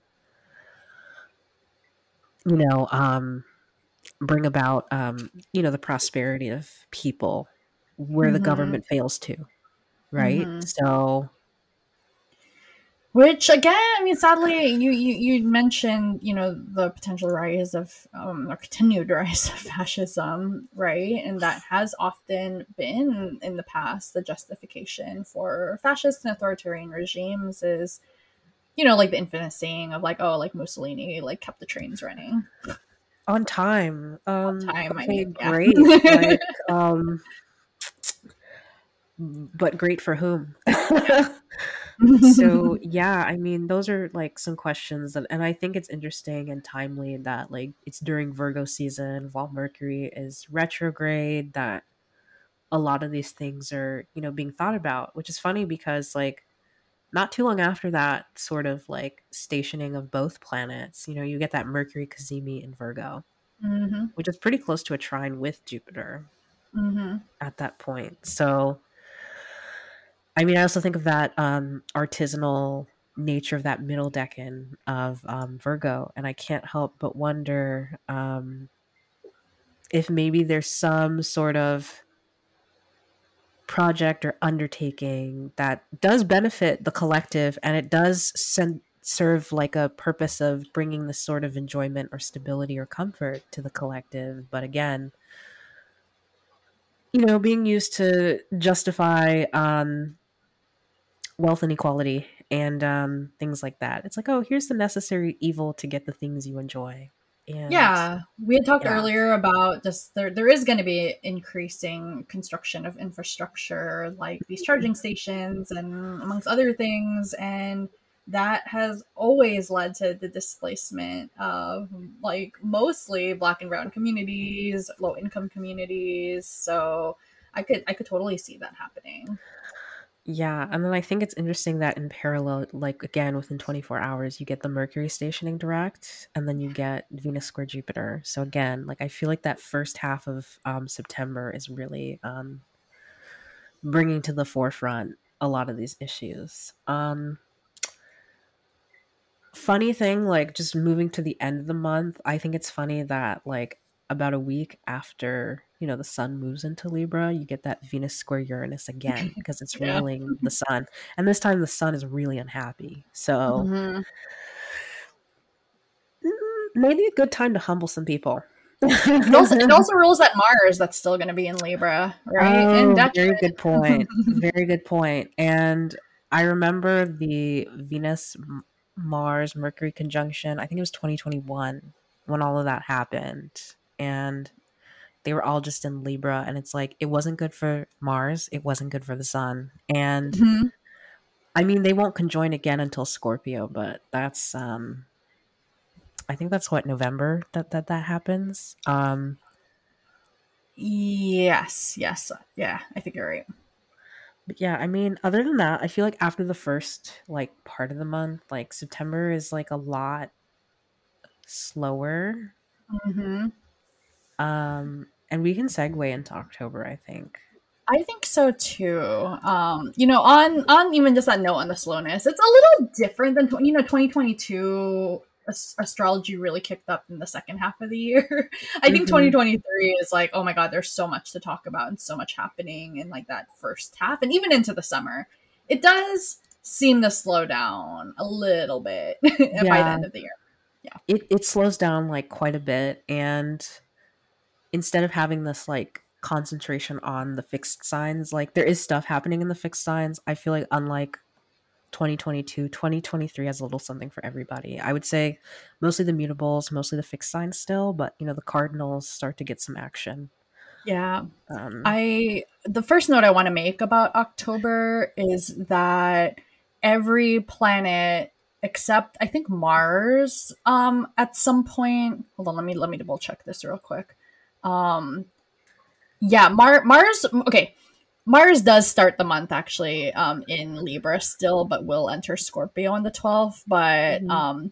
But yeah, up until that point, every planet, except for the moon, of course, because it moves so fast, are going to be in Venus's domiciles and exaltation this month, and it's going to be a Venus in Virgo opposing Saturn. Yeah. Wait, when did Venus move into Virgo? Uh, Venus moved oh, it into hasn't moved. It hasn't moved yet. yeah, in October. It happens on October 8th. So I feel Got like it. that really Got it. kicks off like October 8th on. You get this very like this the astrology is going to be so ruled by Venus. We have two eclipses this month that are going to be in Venus ruled signs, both of them. Yeah. I also like that in October, a lot of these planets start making their first pass over the South Node in Mm-hmm. Libra. And Mm-hmm. so, I mean, that Mars one, so I'm like in the Vedic camp where, South Node K2, very much like Mars, North Node Rahu, more like Saturn. Mm-hmm. Because, the North Node is struggling to have a form, right? Saturn wants to have a form, even though, like, the things that the head is representing are like not real. They want to become real as planets Mm-hmm. and join them. Whereas like, Mars wants to separate and sever things and the South Node wants to like disengage from things. It's very much like I want no parts of this. Cut me off from whatever's going on. And so with Mars conjoining the South Node before it moves into Scorpio, I think that's it's like a very intense like energy. And because like Libra does have connotations of relating to others, but I would argue that it has more to do with seeking equilibrium or consensus with people. Mm-hmm. And I feel like with Mars and the South Node coming together in that last decan of Libra, I like to joke that it's the damned if you do, damned if you don't decan. And sometimes if you want to keep the peace or, maintain equilibrium, you have to take an action and a decisive one. And I feel like it is the more decisive decan of Libra, as the last decans of air signs tend to be a little more decisive. Ooh, I have a lot to say about that last second of Libra because so much of the astrology revolves around Around that that part last of decan of Libra. Libra, especially this part Yeah, of the year. yeah. Phew. Um, yeah, well, let me just make sure I'm not going super, super out of order. So yes, so we have Mars conjoining the South Node on October 4th. Then we have Venus entering Virgo. Venus will be in its fall on October 8th. Venus does have like some dignity in Virgo, right? Because of triplicity, because Mhm. of it rules that second decade. Second decan, yeah. Yeah, the second decan, and also rules like a large bound, I think, in around that The area second as decan. She's well. also co-ruler of the last decan as well, which has this like finality to it. Yeah. Yeah. So it's an interesting Venus to be ruling all nearly like the entire chart of the month. Mhm. Um and then we get on October 10th we get Pluto stationing direct. So Which I is don't have too much. interesting because it's also like opposite Mars Yeah. and or sorry, squaring Mars. And again, like I feel like these hits of Mars to Pluto throughout the year may have this sort of volatility or power struggle element to it. And I think Mhm. that with Mars being in this part of Libra, being like, okay, sometimes you have to like fight in a more abstract social way, more of like the oh, I'm gonna form strategic alliances to kind of depose a ruler type Yes. stuff. It's Yeah. yeah, Pluto stationing direct in Capricorn. Yeah, it's just kind of like a again, we'd said that Pluto is going to kind of do this back and forth between Capricorn and Aquarius, and Pluto really does it a big way. This go around back into Capricorn with Hmm. just everything happening in Libra this month. Um, October 12th, we get Mars entering Scorpio. So Mars really ends up becoming this lone wolf throughout like the second half of October, where it's the Uh-huh. only planet not ruled by Venus and is in its own domicile. That first decan of Scorpio too, and that bound is Mars ruled. It's gonna be it's like, I think it's the strongest Mars, and then gets triplicity. I think it's like the strongest Mars could Yeah. potentially be. I mean, that's hilarious. It's like Mars is like, okay, I'm done playing this social game. Like, Yeah. this is not cool. Give everyone the finger, and then really gives everyone the finger. Like, Yeah. And then that's just in time for on October 14th. There's a solar eclipse in Libra. That last part of Libra, squaring Mhm. Pluto. I mean, yeah, Mhm. and I think that I think a lot about how, in order for power and control over resources to be maintained, as Pluto and Capricorn is like want to promote, you kind of need some sort of consensus or agreement. And I do feel like there's an unraveling of like a key relationship or alliance during this time with that eclipse in Libra. Mercury is also unfortunately really close to the eclipse, so it's like caught up in it. But Mercury's in that Saturn decan of Libra, so it's like, okay, maybe like in trying to make that sacrifice, realizing that like to maintain cohesion or like consensus, realizing it's not worth it, and that kind of getting thrown out a little bit. Yeah, when we talked about that Aries eclipse in the spring, we talked a lot about whether, people will be announcing presidential runs. And so I do wonder if this one in Libra, it's way too early to announce vice presidential runs, but this is a time where it's like, oh yeah, key alliances really, really need to be made. Key staff need to be appointed if they haven't been already, right? Like around like who's going to manage your campaign, when are endorsements going to start coming in? Wait a second. Okay, you're gonna laugh. Okay, so the GOP chart has a Libra rising. Ooh. And ever since the results of this particular midterm, there's been a lot of talk about how to move forward in the Republican Party without Trump. And I know there's this desire to crown DeSantis as the new like face of what the Republican Party could look like, because he had an admittedly successful midterm run in Florida. Mm-hmm. And I think that you know who else has a Libra rising? What's her face? Kyrsten Sinema. Who, oh God, who just recently left the Democratic Party. Just left the Democratic Party, and I'm like, not gonna lie, that was a boss move on her part. Yeah, I think so. I think it cements her as like an influence, but I don't think it will pan out very well for her continued career in politics, even though I don't necessarily think that's what she wants to do. It looks like with her timing, she's actually setting herself up to join the private sector. So I feel like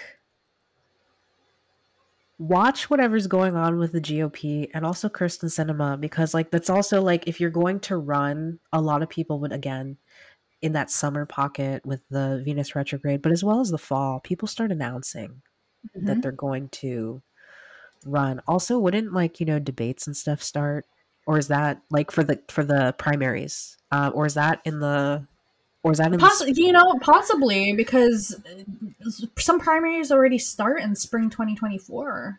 That's true. That's true. Fun. That's the solar eclipse in Libra on October 14th. I also think it's also like some rulers or people in authority like walking away and stepping down. Whether it's like, you in your own life or, people that could also be like very much a thing. So. I could see that. Again, there's just so much emphasis on this is all happening in that third decan of Libra. A few days after that eclipse, on October 19th, we have a Mercury Cazimi in Libra. Also on that decan. And yeah, it's squaring a very stationed Pluto in Capricorn. And I think overall this month with just everything happening in Libra and that like third decan, it to me, especially once this Mercury Kazemi happens, it really just screams like hard truths Hard truth. and making some tough choices. Yeah, it also could, just because it's like the purification of Mercury and it's scoring Pluto. I wouldn't be surprised if there are some important revelations about something which may have Mm-hmm. actually been the real reason that, maybe someone walked away from something, right? It's like, Yeah. it's like, okay, you gave us this, what's the real reason, right? Why'd you Mm-hmm. actually do that? Um, Mm-hmm. so I could see Yeah. that. And then I could also see like maybe, again, speaking to this, maybe like whistleblower energy, something Mm-hmm. around that. Cause I do remember, some of that like late Libra, Pluto stuff, being tied into like maybe leaks of documents and things like that.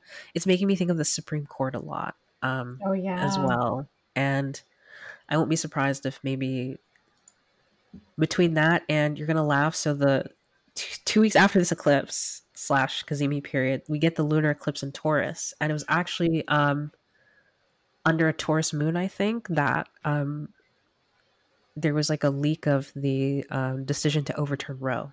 And I wouldn't be Yeah. surprised if, like, in this span, you get that sort of revelation or exposure of those decisions. And then during the Taurus eclipse, that just, becomes more obvious. Yeah, the last eclipse we had in Taurus, all prior to this one, was the midterm elections too, right? And then didn't the final Georgia runoff ended up being? Yeah, it was during the another Taurus moon. Yeah. Yeah. And this one that's happening in October 2023 is going to be at 5 degrees Taurus, which is very close to the moon's exaltation degree of Hmm. 3 degrees. Yeah. This is all combined with a Mercury Mars opposition to Jupiter. Yeah. I'm just trying to think because, like, Mercury conjunct Mars again has that sort of like dissecting sort of energy. And I feel like, say there was a revelation that came with the Mercury Kazemi squaring Pluto. Mars, like, going into Scorpio is just like, I want to find out. I need to get to the bottom of this. I need to, like, really do some digging. And I think that I feel like it might be exposing some of those elements related to Jupiter as well. Like, the okay, like, who has access to these commodities? How is this influence, how they've been? I know, say, like, we've been talking a lot about how the justification for having billionaires or the billionaire class is that they're supposed to provide these sorts of public utilities for people where the government can't. It's Mhm. like, okay, where is this money really going? Where are these things really going? Who's really in control of these projects? Like, I think that that middle decan of Scorpio as well has connotations of like the struggle to control like a shared output, right? And so, Mhm. say there is like, money approved for like some infrastructure or art project or something, that's supposed to benefit people, but like there's a lot of debate about how that's actually going to come about, and that could be a problem, especially because both of these planets are still combust, and Mars is becoming more combust as we move through Scorpio season, Mhm. which Mhm. I think is a good segue into November, actually. I think so. I mean, just one last quick note, even on just like so much of the infrastructure improvements are around, again, it's just climate and electric vehicles. And, one of the things that hasn't really been addressed, like all these subsidies and monies and rebates are going toward these companies to, again, supposedly build, like, bring a common good and bring electric vehicles for people to buy. California and then now New York now have laws that they're going to stop the sale of gas powered vehicles by some, different dates for different people, like those different states. And yet there hasn't really been as much discussion on how are people going to afford these electric vehicles, Right. especially with the rise of inflation and not rising incomes. Like, they're still very, very expensive. Hmm. Uh, Exactly. Um, Yeah, Food for let's talk about thought, November. people. Yeah.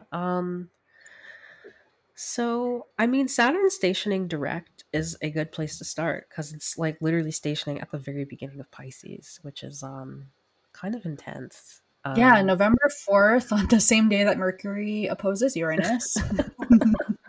Yeah. So again, like I think speaking to that desire for people to feel like they are being cared for by, the societal structures they willingly or like unwillingly agree to but happen to be a part of, really coming to the forefront, I think is I could see huge. that.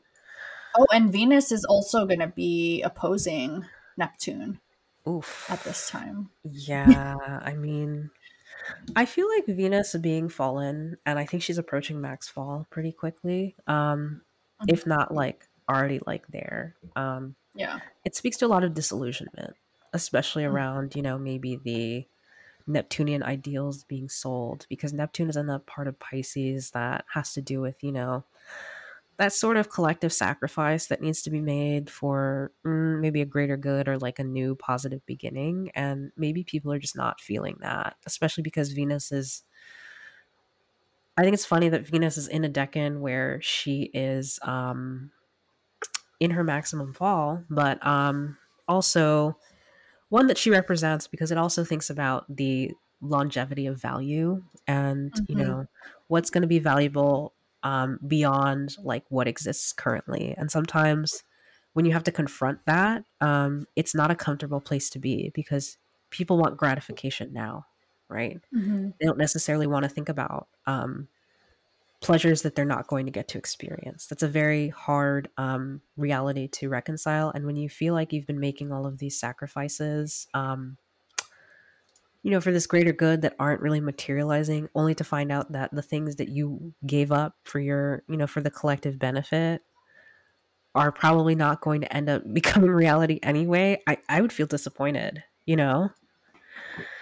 Yeah, those last seconds of the mutable signs do tend to come like hard realities is a good way to Yeah. define the tone of all those decans.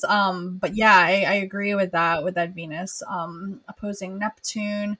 Um, yeah, I Venus does enter Libra on November 8th. So that's like a few days after it will be in domicile. So that is an improvement for Hmm. Libra. Um and I'm trying to think if there's just anything. Um yeah, I think I guess I will say I think like overall it's kind of like it's not the worst month. It's kind of like a little bit funky for the fixed signs, but I do think the Venus in Libra should be nice overall, though it is co-present with the South Node. Yeah. And I feel like that co-presence with the South Node, because I know a lot of people are like, the South Node takes things away, but I also find that while taking away could mean loss, it could also mean like the taking away of worry, because I find that hunger, satiety metaphors work really well with the nodes. The North Node is where you're hungry. The South Node is, where you're kind of satiated because you're just kind of like, I've experienced all I need to experience, so you're just not as like attached to it. There's like a detachment. So I think that maybe some Hmm. sort of recovery of joy comes through detachment in some way. Um, as Hmm. Venus builds up to her conjunction with the South Node, which I think will peak in December or something. Actually, it's November 29th, so we do Oh get it in wow! November, Okay, and wow. yeah, and as you're talking, it does make me think. We just talked on October all about just all of these other planets get into Libra first in October, right? And Venus is playing Mm-hmm. catch up because Venus has been retrograde. She's slowed down. Now she's just slowly catching up. So she's the last one to really kind of get into this mix and Yeah. can join the South Node. So I think you're right. Like I think it does feel like Mm-hmm. I think Venus will kind of make maybe close this chapter a little bit. Yeah. Yeah. Yeah. I mean, I feel like after that, the month is kind of not slow, but it just feels like there are things happening for sure. So like Mercury moves into Sag. It will square Saturn like literally the same day.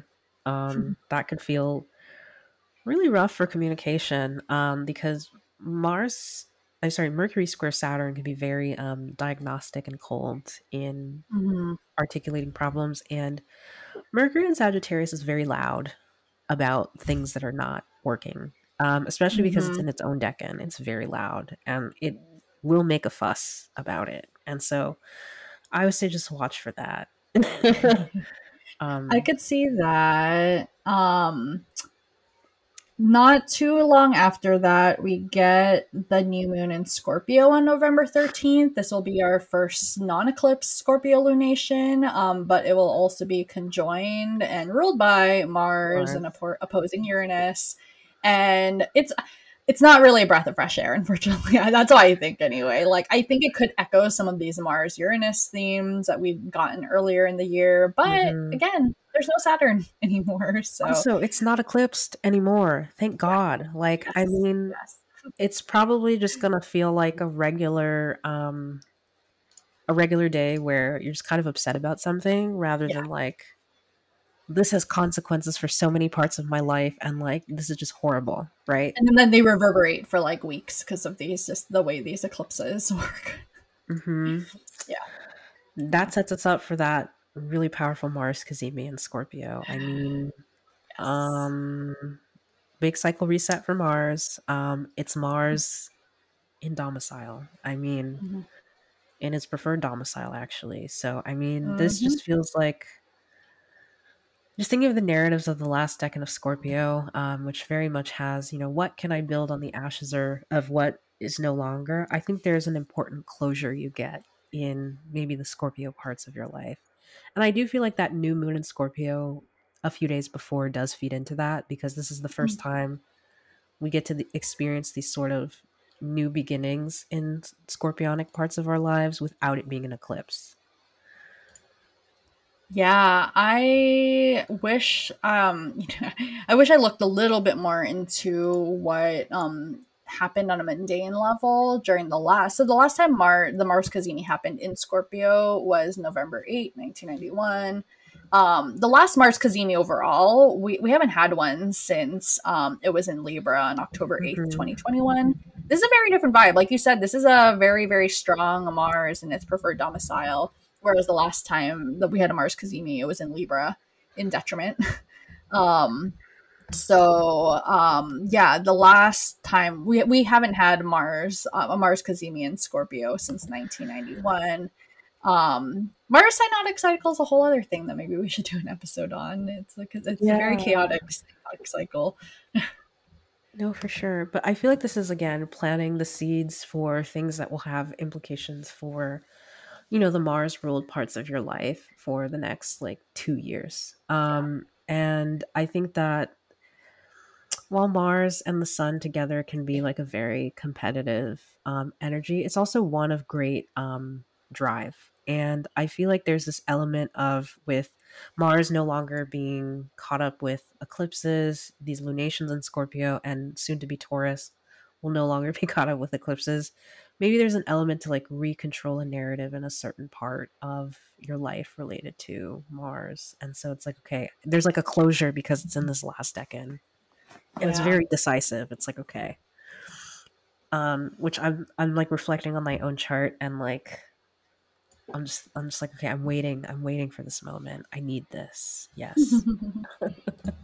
this this month, toward like as the month goes, we get more and more of this movement into Sagittarius, which then puts more emphasis on the mutable parts of the Hmm. sky. Um, but but yeah, aside from that, I don't really see too much more to highlight in November. Is there anything else you wanted to say? I do just want to comment really quick, just with the movement of the Sun and Mars into Sagittarius. Hmm. It could be really obnoxious for just like getting things started, especially if you made this decision of this final decision to move forward in a particular part of your life. Saturn just being like, okay, there's this other reality you were not paying attention to because like you were concerned with other things, and that just being annoying for like a few days. But again, because it's not really being hit by, I mean, Neptune is squaring by sign, but like it's so far away that Hmm. it's not really doing too much. So I feel like, again, this is another pocket of the year where it just feels like pretty regular. Like it's like, okay, regular annoyance. And it's not necessarily like earth shattering. And there is something about Sag season that can really bring to that. Like everyone experiences this. Like it's this time of the year where it's just so hard to get work done in general because the Yeah. holidays have already here. It's a slower times overall. So I could see it just being those kind of like everyday type annoyances, you know? Yes. Also, do not argue with family members during Thanksgiving about politics. Do not. It's just not going to go well. Don't bother. Don't try. Like, just pretend it's Yeah. not happening. Like, Mars will literally. be squaring Saturn. That's all you gotta repeat to yourself. And Jupiter ruled signs. Yeah. While Jupiter is in Taurus, no one is changing their mind. Okay. Like, Oh let it boy. go. Let it go. But yeah, we can like kind of get to December. Yeah. Yeah, let's do it. The last month of the year. Whew. So we are starting and ending the year with Mercury retrograde in Capricorn. Though technically, it really ends in Sagittarius, but the Mercury mhm. retrogrades started in Capricorn. And thus, yeah, although by the end of the month it will be back in Sagittarius, and then this will kick off the 2024 Mercury retrogrades in fire signs. Yeah, I Um, mean, I feel like Mercury and Jupiter really dominate the month yeah. because you have all these planets moving into Jupiter ruled signs or being coming back to Jupiter in some way. Um, Mercury again stationing retrograde mid month, being kind of huge. I will say that that new moon in Sagittarius to me, okay, so like Venus finally moves into Scorpio, which is kind of not fun, not great. I mean, but she is on axis to Jupiter. And again, I do Mhm. think that with Venus like kind of high-fiving Saturn, December 5th, and then a few days later moving to oppose Jupiter, I think that maybe there will be these questions about how are these, public works funded by people who are given a lot of resources really serving people? And I think that Mm, maybe there's something about that story that comes to a head, especially as we move into the holiday season. And people are thinking more about that. I could see Um, that, especially with like the month kicks off with like Venus makes this square to again, it's like Pluto and Capricorn, right? Like that mhm. happens December 3rd, and then it goes into Scorpio and then does all these transits. Yeah. I think also just that new moon in Sagittarius, being so close to an opposition, or sorry, a square with Neptune is. Hmm. I think this is where we also start to see the prominence of Neptune as a transit in the mutable signs, especially as we move through 2024, 2025. I think we're starting to get really a preview of that. Um, Yes. because as you'll see later in the month, Mercury will move to square Neptune, which will probably become more of this like, okay, like we have all these ideals, but like it's always getting in the way of some sort of transition we're trying to facilitate in these different parts of our lives. And that being a very stressful experience, especially now that Saturn is in Pisces. So it's Yeah. like, how do we make any of this real?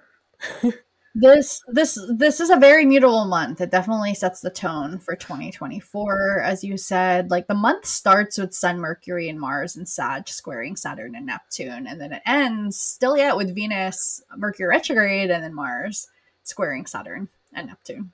Yeah. So, and I feel like because, again, Saturn and Neptune haven't meet, I mean, they won't form their conjunction until they both hit zero Aries in 2026, but they're going to spend a lot of time on top of each other Mhm. as we move into 2024, 2025. And we're getting set up with, like, I feel like at the beginning of the month with these aspects to Neptune at the end of Pisces and then Saturn at the beginning of Pisces is like, how is our ideal not aligning with reality?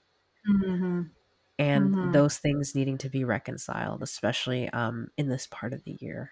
So I also think it's funny that like I think like 2 days before the new year starts, Jupiter stations direct in Taurus. So um, Yes. with Yes, it Jupiter ruling a does. lot, it's like Oh, and they technically have mutual exchange or reception because Venus had just moved into Sag, like literally the day before. So they That's a just good can't see point each other about though.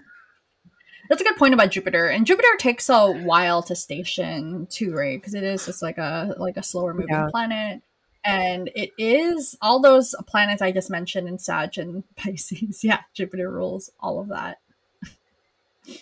Yeah, and you'll have Venus and Jupiter trying to like co-sign each other's BS at the end of the year, but again, they don't have that Ptolemaic aspect to one another. So it's just while they are inadvertently like working towards similar aims, it's like kind of hard to get the details like in a to work in a cohesive manner because again, there isn't that sight between them. It's what, astrologers often, I don't know who originally coined this, but astrologers often say that planets that are in mutual reception but are in aversion to each other, or planets, this also applies to planets that actually, no, never mind. This does not apply in this case. But planets that are in detriment or fall and in mutual reception, it's like two drunk friends trying to like find Take care of each other each and other, right? Trying to get home. it works out, but like it takes a lot longer to achieve anything useful. Because there is that lack of constructive relationship between the two planets, and Mm-hmm. so Mm-hmm. They like literally like they can't see each other, yeah.